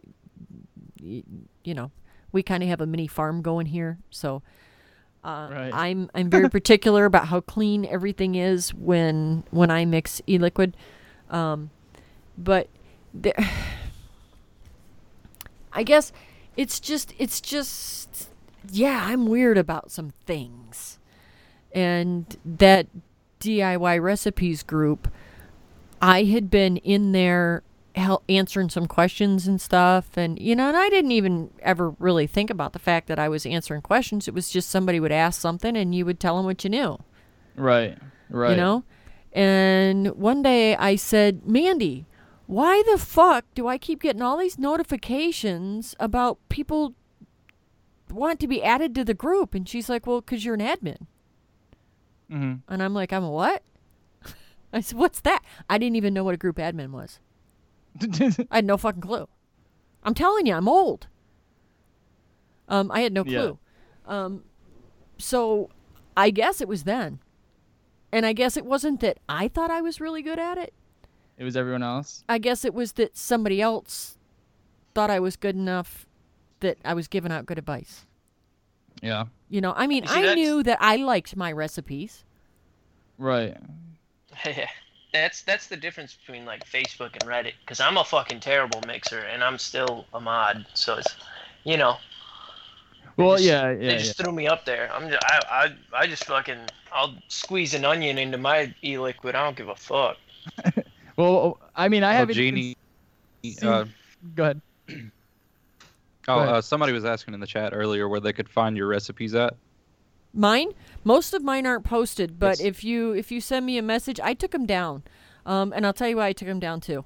Because we'll go back to the whole recipes thing. If some asshole offers to sell you a bunch of recipes, don't pay this asshole, because chances are he stole them from a bunch of people. Oh, yeah. Yep. For sure. Okay. And if he's talking about printing a book and selling a book full of recipes, It's probably mine, yours. yeah, don't give this asshole any money, Sounds because familiar. he's Yeah. mined them out of all these groups and passes them off as his own. Margot got it. Yeah, so people, before before somebody says that they'll sell you a recipe and you offer to buy it, do yourself a favor and do a little bit of a Google search, because chances are the person that actually created the recipe has posted it somewhere for free. Right. Just saying. Yeah. Yep.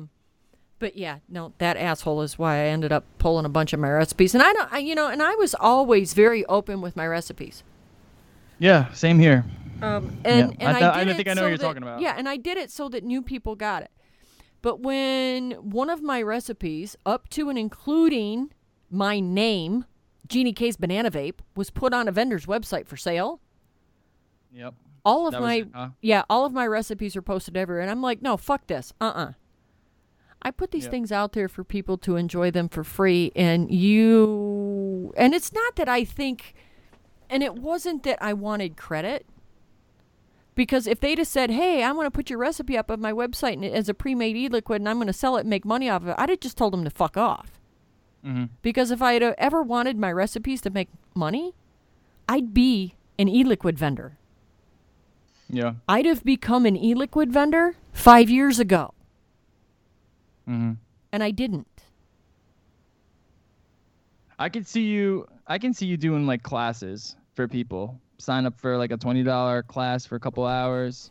Well, I guess your podcast, your DIY show is kind of like a big class, huh? Yeah. Yeah. I mean, I'll give away all the knowledge that I've got. Yeah. I mean, You and have I'll to. help. I mean, I help people every single day work on a recipe that they're working on, or give them ideas. Mm-hmm. You know? And I enjoy that. And Oh, it's great. what makes me feel really good is when somebody comes back and says, oh, I finally got that recipe down the way I wanted it. I love it. Yeah. That, It's like when your kid goes off to college. yeah, that's amazing to me. That makes me feel good. When somebody has been trying to create something and they get it the way they want it, and if I have given them this tiny bit of information to help them along that way, yeah, that means something to me. I got another question for you. And I want to move the topic over to something else. So Okay. on my website, or on the Facebook, I posted that I was upset with Flavor Art. Uh-huh. And that they needed to clarify a few things with me. Now, I mean, you're pretty close with the people at Flavor Art. You've been with them for how long? I blog for them. When the Flavor Right, Art North right. America site goes up, yeah, I'm writing a DIY blog for them. And a lot of that is because Sean is a personal friend of mine, and so isn't Richard. I've known both these guys for a long time. So yeah, but in all honesty, you know, your listeners aren't aware of it. My listeners are, but yes, I do DIY blog for Flavor Art. Yeah. Okay. This is awesome. That's Yep. great. That I wouldn't ask no one better than you, to be honest. So I got that email from them because I'm pretty close with Flavor Art. Not as close as you are, but I try to keep in touch when I can. And they sent out that press release. Mm-hmm. And there was a few things that they were talking about that really struck my attention. Let me see if I can bring it up real quick. One was that they think that the DIY industry is going to be regulated. And that really kind of worried me. Where is it? Flavor Art. That worried me because the last thing that I want to see happen is flavor houses pulling their support from selling to consumers because of the FDA pressure or threat of a lawsuit or what have you. So what further cemented that idea into my head was when Sean was on Rush's show last night. I didn't and listen. He's pretty much said, he thought he was talking about the regulations, and a lot of what he's saying is what I think is true. The Clearstream program is a great program for a legitimate way to get your flavors through the pre-market tobacco application, and that's why they created the Clearstream program. Well, Clearstream, okay. Just 1 second. Clearstream has existed for a very long time. Okay, Clearstream is not new. Clearstream rolled out years ago. They're just going to be expanding it. Okay, so finish. So, well, what he was like, what it looks like is that they want to take the Clearstream, having all these toxicology reports for your flavorings is something that's going to be needed to get any kind of e-liquid through the PMTA. And, I don't have a problem with that. That's great that Flavor Art's doing that. I wish more flavor houses would do that just to make it more a legitimate thing for people that want to create legitimate e-liquids post PMTA. Anyways, but he was pretty much saying that he thinks that, the DIY market is just going to be dead, because what's going to happen is that the FDA, if they see a flavor house selling to consumers, not to e-liquid vendors, but to consumers, that they would need to classify their products as a tobacco product. And not only he said that, but Dr. Siegel said that as well. Did he say dead or did he say regulated? He pretty much said dead. I forget the exact words, but he pretty much said, like, the craft e-liquid market is just going to be gone. Oh, well, the craft, well, there's a difference between DIY and craft e-liquid market.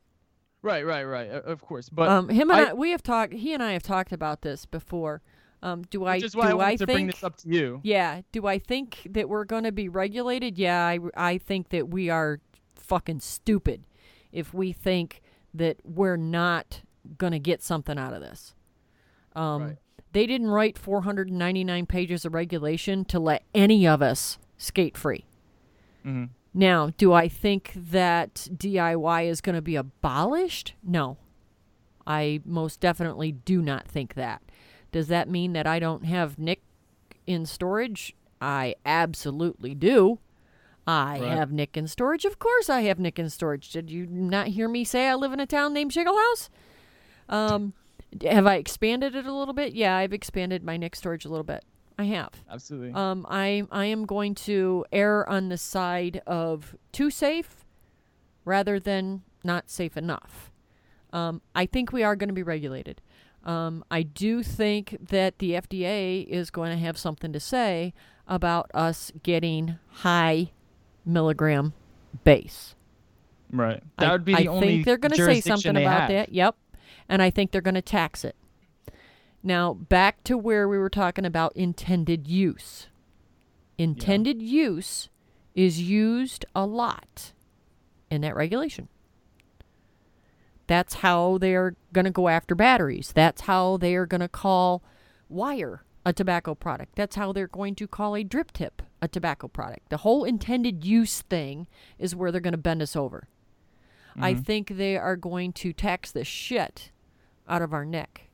And they're going to do it under the sin tax levy, which is why they just labeled all of our shit a tobacco product.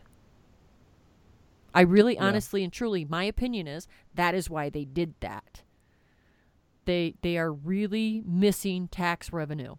And all they have heard from us all this time is how much cheaper vaping is than smoking. Mm-hmm. Well, if it's kicking their ass in the MSA, because the less cigarettes are sold, the less money is paid into the MSA, which is the less money paid out to the states in settlement funds to pay on the bonds that they borrowed against it. They had to figure out a way to recoup that revenue. Well, if vaping is cheaper, they need to find more shit in vaping to tax to make up for what they lost.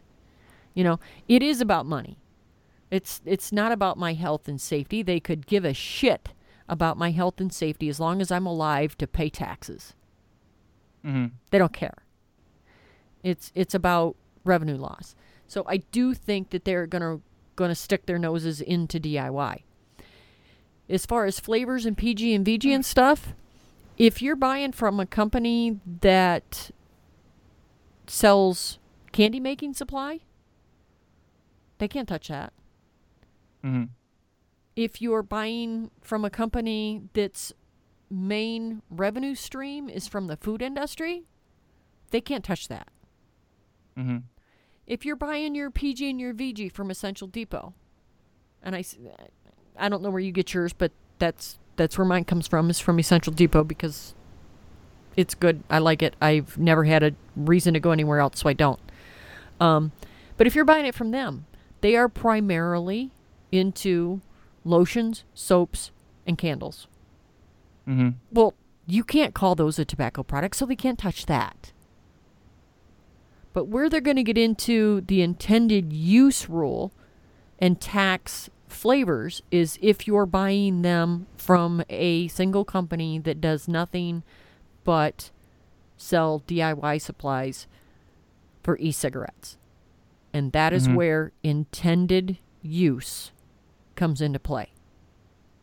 So with that, do you think that Flavor Art,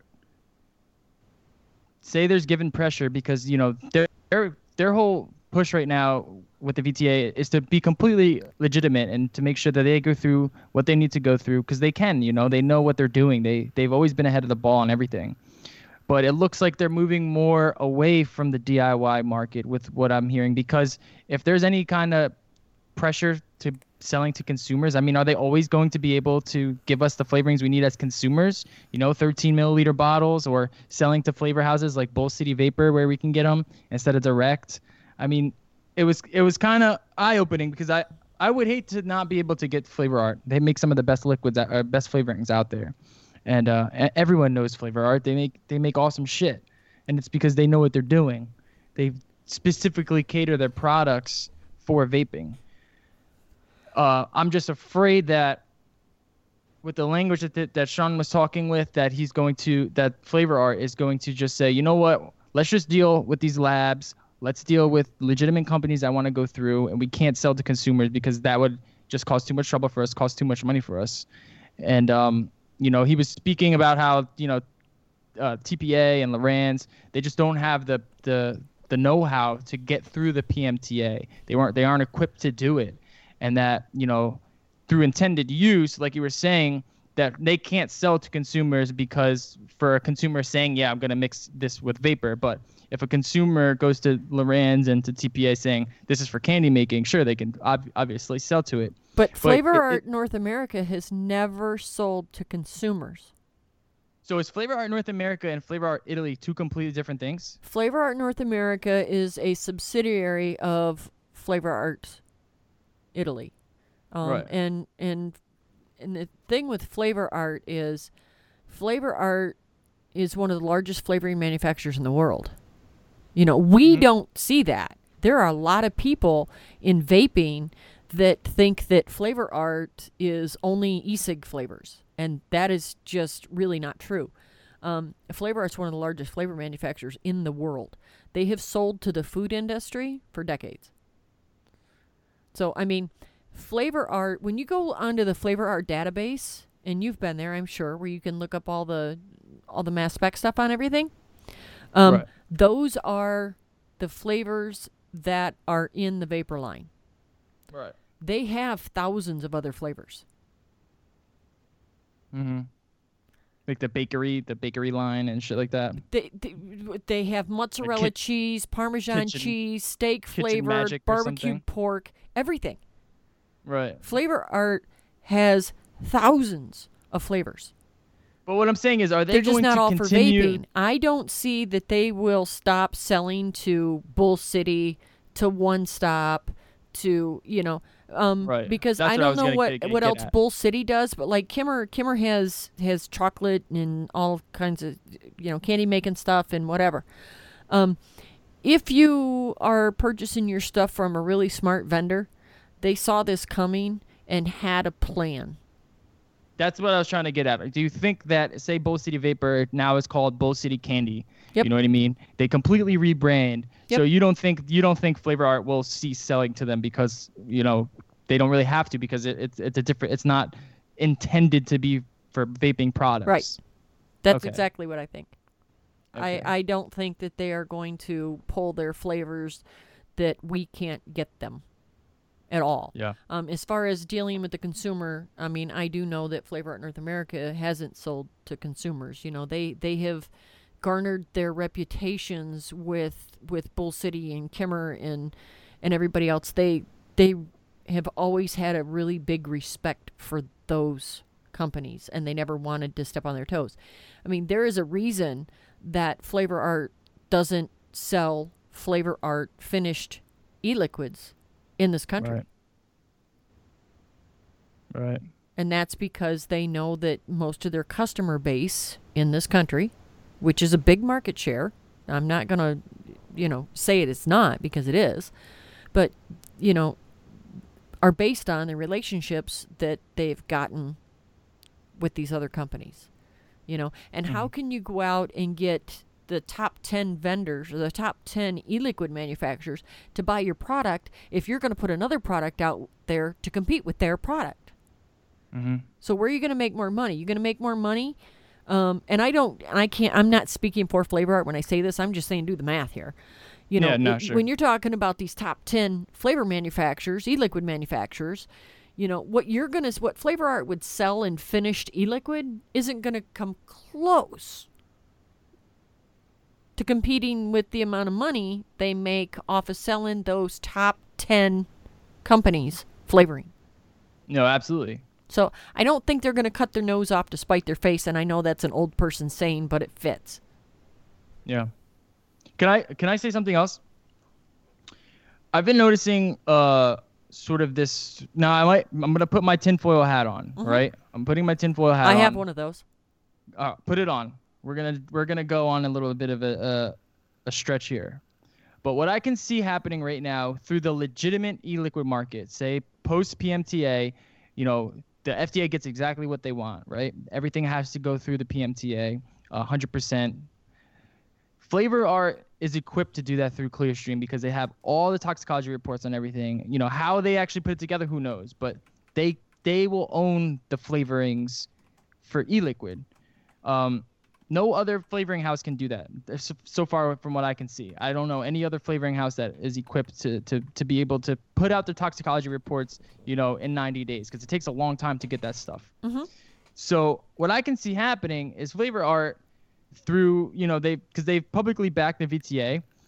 The VTA has these labs that they represent. I can see them working with these labs and pretty much controlling the vapor space, being the only flavor house in the vapor space just because they're the only ones that know how to get through the PMTA. I'm not saying it's a bad thing. I'm saying, it's a brilliant idea for what they were doing, because they saw this coming 2 years ago and they were obviously prepping for it and they knew what was going to happen. So I think Linda could do it. Oh, really? Oh, yeah. Yeah, I I think hope Linda so. could. I think Linda could do it if she chose to, and I don't know. I have absolutely no idea if she's going to choose to or not. But I don't yeah, think I she think would. it. I don't I think think she it would. would be very easy for Linda to do so. But I also and here is the caveat I have to that. I think a lot of Flavor Art builds their flavors one molecule and one compound at a time. Oh, yeah. And they have this huge database of exactly what those are. I think that because Flavor Art has the in-house lab that they do in Italy, Mm-hmm. that it's going to be super easy for them. Yeah. Flavor Art also had the advance warning of the TPD Right. Exactly. to get their ducks in a row. Yeah. What I don't see happening, and here is where my opinion differs with some people out there, I do not believe that Flavor Art would ever give XXX juice manufacturer the molecular weights and the molecular compounds and things that are in their flavors ever. Mm-hmm. Now, they might disclose that stuff to the FDA, and if they were really smart, they would. they would say, well, we will provide the FDA with this information, but we're not giving it to you. Right. Because it would be foolish to do so. I don't think they would do that. You know, I mean, I wouldn't see, they wouldn't give them, I wouldn't. You know, if my company had spent millions and millions of dollars to develop these compounds, I sure as hell wouldn't be giving them to XXX e-liquid manufacturer so that they could have the ABC lab reproduce them at a lower cost. Mm-hmm. But do I think that they would supply them to the FDA? Yeah, I wouldn't have a doubt in my mind that they would provide that information to the FDA. And I would venture a guess as to say that that's probably the plan that they've come up with. I'm sure Sean's a really, really smart guy. He really is. If this was the plan and they were able to successfully pull this plan off, it's genius. It's a really genius plan. I mean, it would save. I mean, their company would still be making money. They would still be allowed in the market. They would still be protecting the secrecy of their compounds. Right. And you'd still be able to create the flavors that you want to create because you can create a lot of shit with flavor art. They make really great liquids. So you can create really good flavor profiles if you wanted to do it legit, if you had the money to back it. And I think that's kind of what I see going on, because what I see with the VTA is just that. They have these labs that, like, the NicoPure, which just filed a lawsuit. They really want to work through all these regulations. They don't find any other way around it. Yeah, I guess I wasn't far off. Somebody said that's what the flavor art guy said on Russ's show. Oh, okay. Yeah. Well, maybe I was, that would be my logical conclusion. Mm-hmm. I mean, I just can't see a company giving away their trade secrets to everybody they do business with. No, they wouldn't do that. But if the FDA needed that information for emissions or the CAS reports, sure, they can give it to them. They're not going to disclose it anywhere. Yep. And as long as 1 + 1 still equals 2 when the FDA looks at the paperwork, they're like, okay. And it's going to be interesting how the PMTA is rolled out, because if you can, say Flavor Art strawberry works, they clear, they say this is good to go. Flavor Art, Vienna cream works.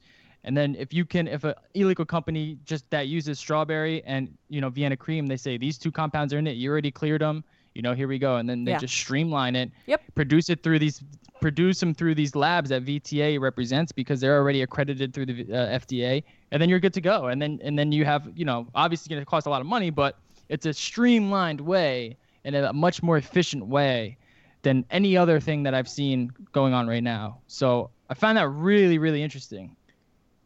Yeah, I mean, and that would make perfect sense to me for them to do it that way. It would save their business, and in hand, it's going to save probably a lot of the e-liquid industry if it can work that way. If the FDA comes out and says, well, guess what, PMTA, none of you motherfuckers with an open system are getting approved. Right. Or nothing that's not tobacco. Yeah, then it's going to be whoever can sell to Enjoy and whoever can sell to Blue is going to be the only game in the market. Yeah. There still is that. We have absolutely zero guarantee of anything making it through the PMTA. Zero. You could say you make 12 e-liquid flavors and you only make it in one base and you only make it at 1 nic strength. Mm-hmm. You're still talking about $12 million with no promise, no even good faith that it's going to get approved. One PMTA has been approved. Out of all the applications the FDA has gotten, one. They've given out one. I don't know. So, and you have to understand, Wayne, not only do I do my vaping podcast, but I help Jan co-host the Anti-Nanny show here on Monday nights, which is all the scary, creepy-ass shit that you should have heard about it in the news, but you didn't. Right, yeah. So, no, I love I'm all tinfoil hat. I don't trust the FDA. I don't trust the federal government. When I found out that the CDC owned a patent on fucking Ebola, I stopped having faith in our government. Right, yeah. Like, wait a minute. You patented a deadly disease and then you brought people with it here? Oh yeah, for sure. They do it as they please, whatever makes them fucking money. Whatever makes them money. It's gonna be interesting to see how this goes. What do you think? What do you think that how do I put this?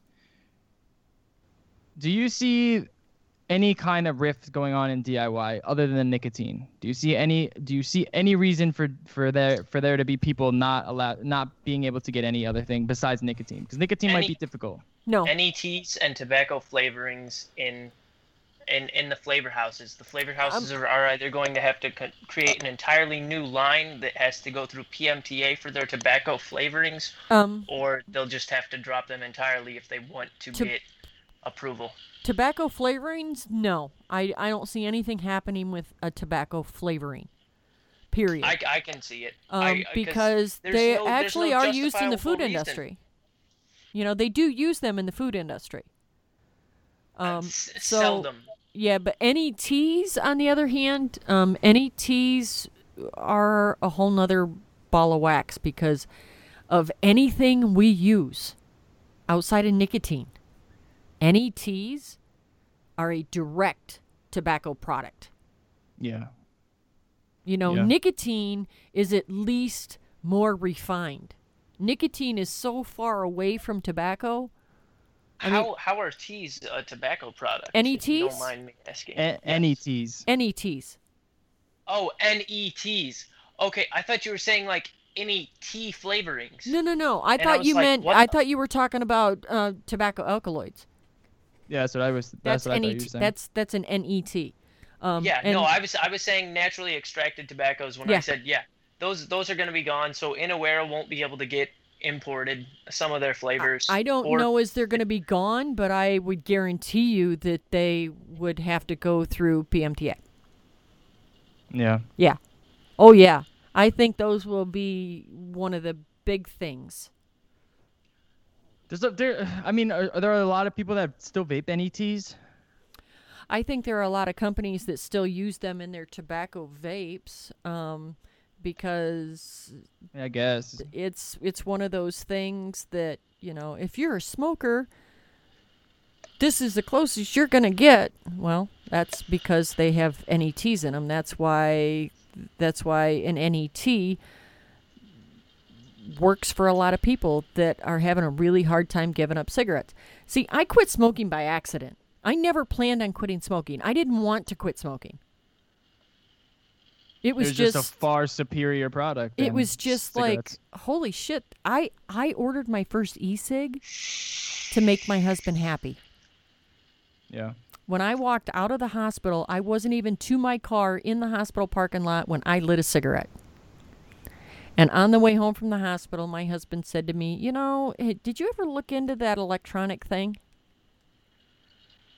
And I'm like, electronic what? And he goes, cigarette. And I said, cigarette what? And he goes, no, the electronic cigarette.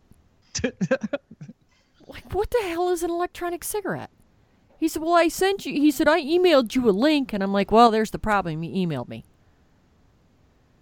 And I looked it up and I ordered it. And, well, I didn't order it that day, but I looked it up. And then at Christmas, he said something again about, you know, did I ever look those up? And I'm like, yeah, okay, well, I'm going to order one. Yeah.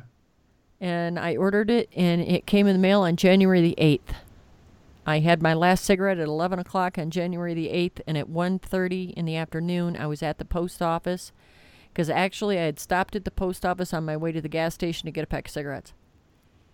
And I said, when I got out of the car, if this motherfucker ain't here, I'm buying cigarettes. And it was there. And I haven't smoked a cigarette since 11 o'clock in the morning on January the 8th of 2010. It worked. It was like this complete accident.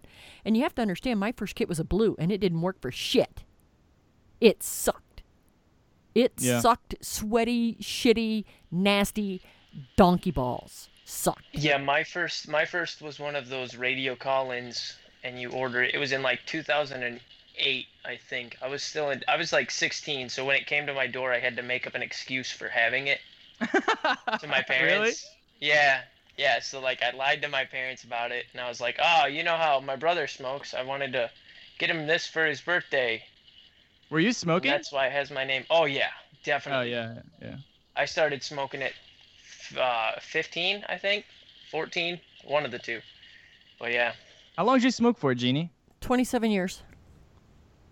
Wow. I'm not even that old yet. Yeah, so do the math. I was 12. The girl I babysat for used to pay me in cigarettes. Oh really? Yep. Yeah, and people in my chat are going, Well, that ask was back Jeannie then about when tea cigarettes were good bags, for and you. somebody else put in blue foam. Yeah, kiss my ass. Any of you people that are just brand new vapors now that are starting out with something like the Ego AIO, you suck. You're assholes. I hate you because you have no idea the misery that we went through. And somebody... I'm just saying I spent 200 no, not 200. I spent $160 on my first setup. It was a Sigelli 20-watt tube mod and Aspire Nautilus. You suck. It was like that was still like my biggest. You don't biggest know the trouble I've seen unless you've had to go in a pet store after blue foam. Because the little itty bitty carts on your 510 mini stick kit will hold an extra 4 drops of e-liquid. Yeah, fuck that bullshit. You have That's no crazy. idea. When the Jeannie, and your people have never heard this, but mine have. Mine are sick of fucking hearing it. My first Ego kit had to come from Jeannie because Jeannie was the only one that sold them. Jeannie were the only people with an Ego. And I don't even know what Jeannie is. I paid, you wouldn't. I paid $110 for a 650 mAh Ego kit. And you want to know what? That thing was the shit. It was like this aha moment. Yeah. For, Yeah, my father was into all that. Yeah. I wasn't into it yet, but he was into like doing the same shit, man. I think that's why I'm Expensive so... ass Ego pens. Yeah, I think it's... I mean, has there been a lot of other new gear that's come out that was really, really good for a new vapor? Because honestly, this AIO is the first thing that I have been No. preaching about. I Not just like can't... AIO. Yeah, I just can't stop talking about these things. The only thing close would be the Kanger sub tank, but that it's not really right for some people, you know. Like my father wouldn't been able to quit with that. The AIO is the actual thing that's like geared towards smokers. It's fucking perfect. Yeah, I mean, and I like this AIO so much I ordered a Cubist tank. Yeah. So, you know, I mean, I've got the RBA deck coming for it. Yes, and I know I'm going to need a screwdriver. That's okay. I'll deal with it. I know I need to get some new coils or some shit. But yeah, I mean, but really, you look at it, the coils you can get a box of coils for this thing, a 5-pack, for between $7 and $10. When was the last time they're at your outside house of in like 2 days? Yeah, when was the last time outside of a group buy that you could buy a 5-pack of Aspire Nautilus coils for that? Oh, I don't know, but I got the Sigelli Elite tank too, and its temperature control coils were about $1.25 a piece. And I used that tank exclusively for about 4 or 5 months, just because it was the best temperature control tank I've ever tried, even still. I have to tell you, I have 3, 4, 5, 6, 7 DNA devices. Ooh. And they're my favorite. I'm a wattage babe. I prefer wattage over variable voltage. I've got a couple of them too, but and when I say I've got 7, that's not counting the 4 kicks that I have. Because I have kicks for my silver bullets. I have 4 silver bullets here from Alt Smoke that I will never get rid of because you can run them over with a car. Literally, I've done it by accident and it still works. But I like DNA devices. Now, half of those have temperature control in them. I don't use it. I just don't use it. I have my Infinity. Well, it's a bitch to work with. Well, I mean, and it's not even that it's a bitch to work with. My Infinity is setting on 30 watts. And that's because right now it's got one of the Cleto tanks on it. And if it doesn't have one of them on there, then it's got my marquee on there. Okay? That one sets at 30 watts. I took a picture the other day and posted it, and I had 2 DNA devices sitting here. One was at 9 watts. The other one was 9.4. I don't know what the fuck it was, but both of them were under 10 watts. Mm-hmm. That's generally how I vape most of the time. I would say 90% of the time, I am a low wattage vapor. So I don't give a shit about temperature control. I don't care. I'm usually at around like 40, 50 watts, 0.3 on a Griffin. That's what's nice about vaping. You know, people bitch. It's a beautiful thing. Yeah, when the DNA 200 came out, they're like, well, this is just stupid. Why did they make this thing go from 7 watts to 200? Well, it's the fucking best chip ever. The 2 of us sitting here are exactly why. Well, maybe the 3 or the 4 of us sitting here are exactly why. Because we're all happy at a different place. Yeah. And it's one device that covers all of those places. Yep. That's why they did it. So, I mean, I have DNA 200s. None of them have ever been set at 200. None of them have ever been set at 100. Yeah, I never go that high either. I would bet you none of them have ever even been set at 50. Oh, I vape usually 60 to 70. I like the warmth. You need a little bit of power. Well, the but AIO I used to rock like 1.2s at like 25, 30 watts. And I think if I get this K-Fun, I might go back to those days. I miss it. Yeah, and Jennifer just put into chat that the AIO is a pass-through too. Yes, I know, Jennifer. Mine is plugged in at the moment, because I forgot to plug it in today, and the kid brought me up the one that wasn't charged versus the one that was. But yeah, I mean, I just, if that little thing had existed when I started vaping, I might not have the mod collection that I've got.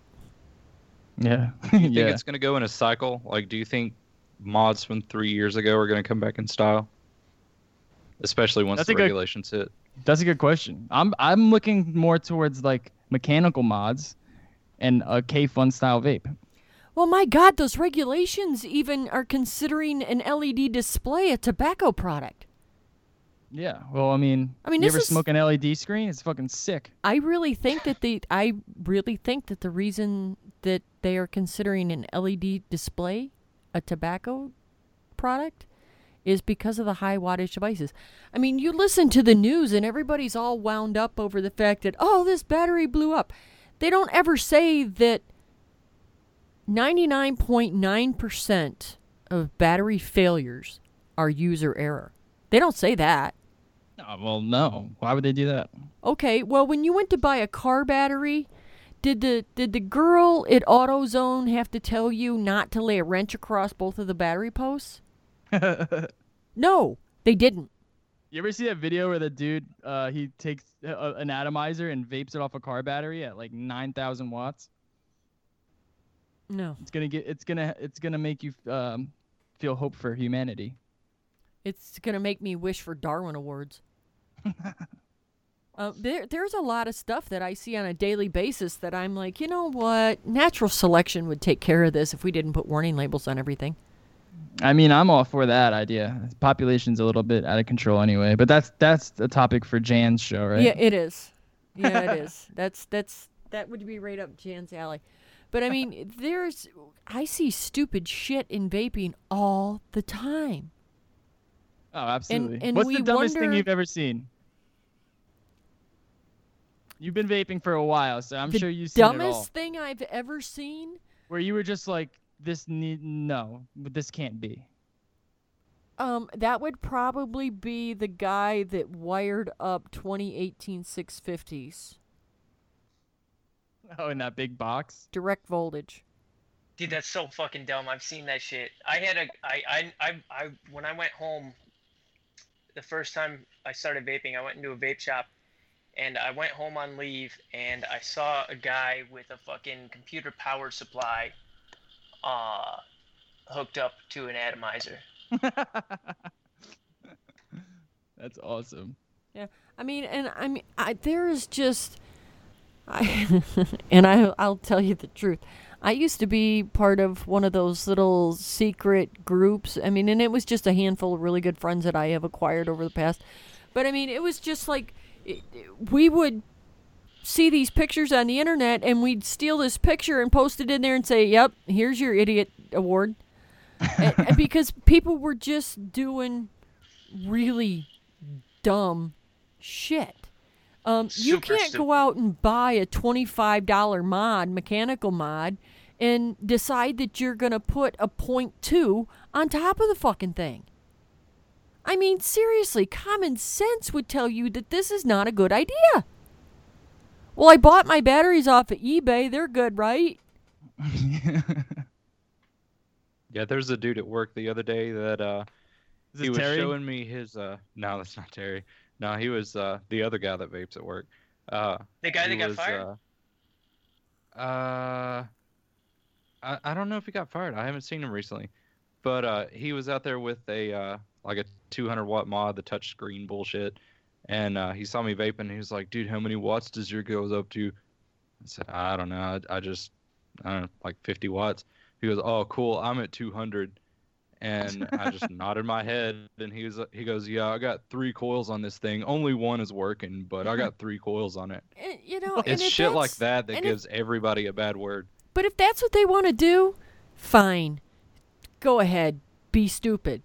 But look, asshole, don't call the evening news when this shit goes sideways. Because it's going to go sideways.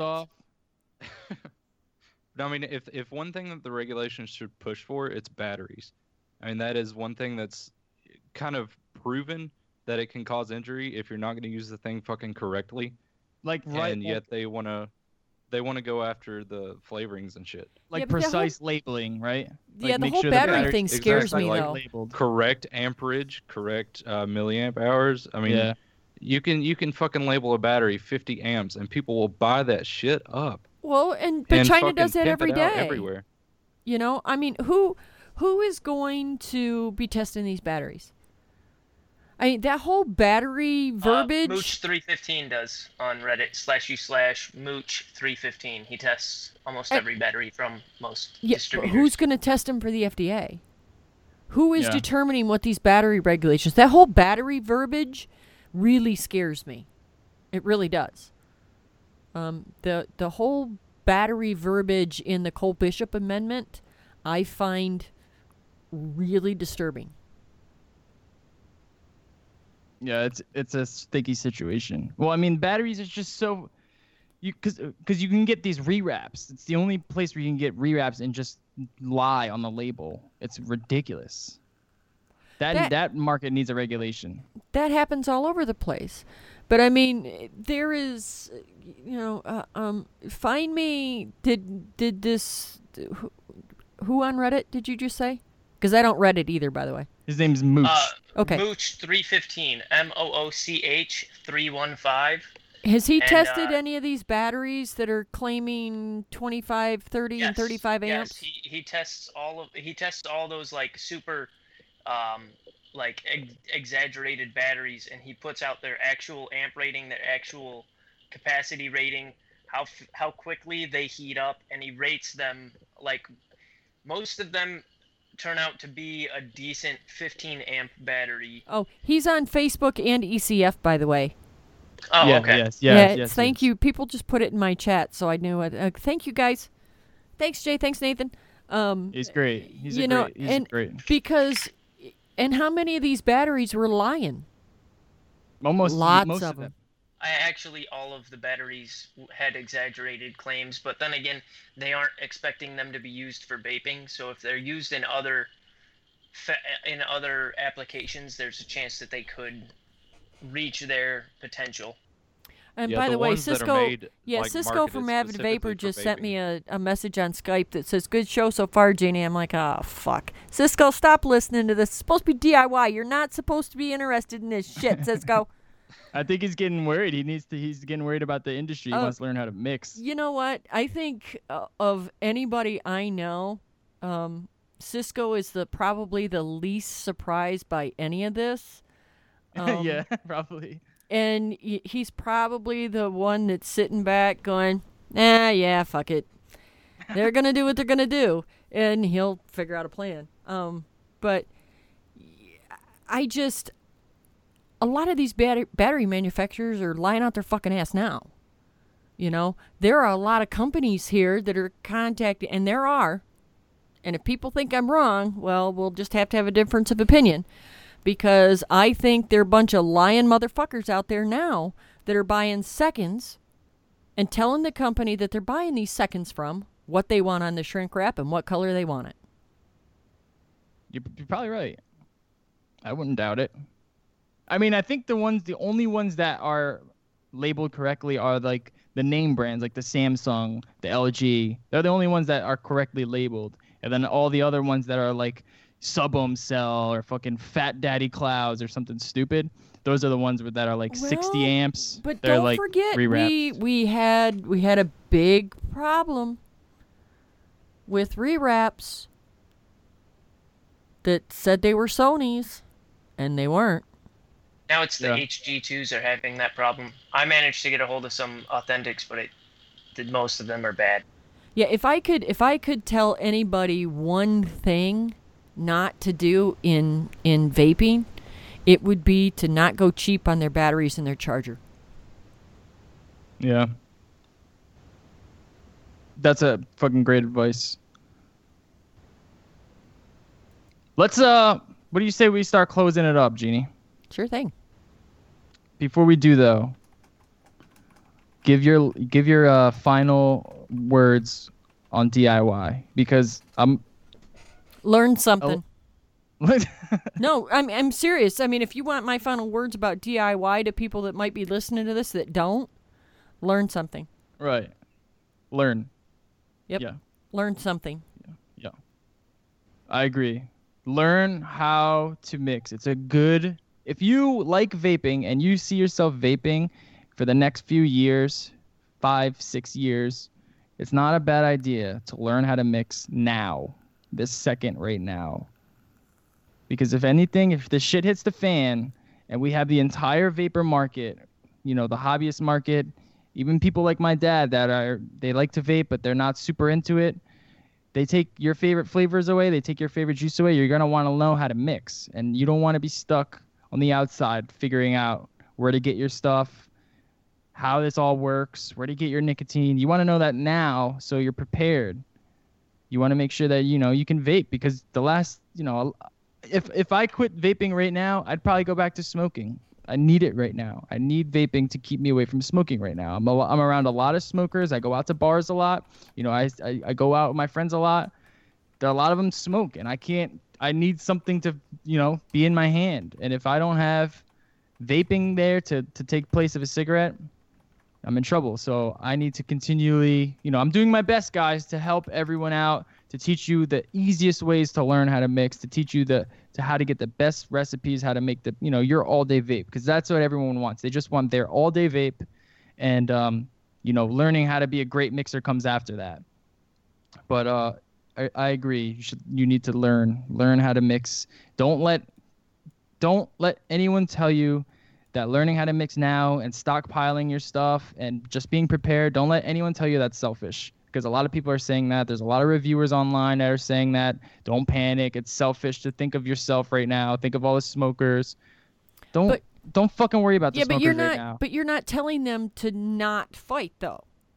No. I mean, there's nothing wrong with being prepared. I'm going to tell you to fight too. Right. But no. Yeah, always be prepared, guys. I'm one of those prepared kind of people. My basement might look like a general store, but yeah, always take care of yourself. But yeah, fight the good fight though. Your health, you know, being there for your family, making sure that you're healthy, that's your responsibility as a vaping consumer right there. So if that means you need to advocate, you need to DIY, then you got to do what you got to do to make sure that, you know, you stay healthy.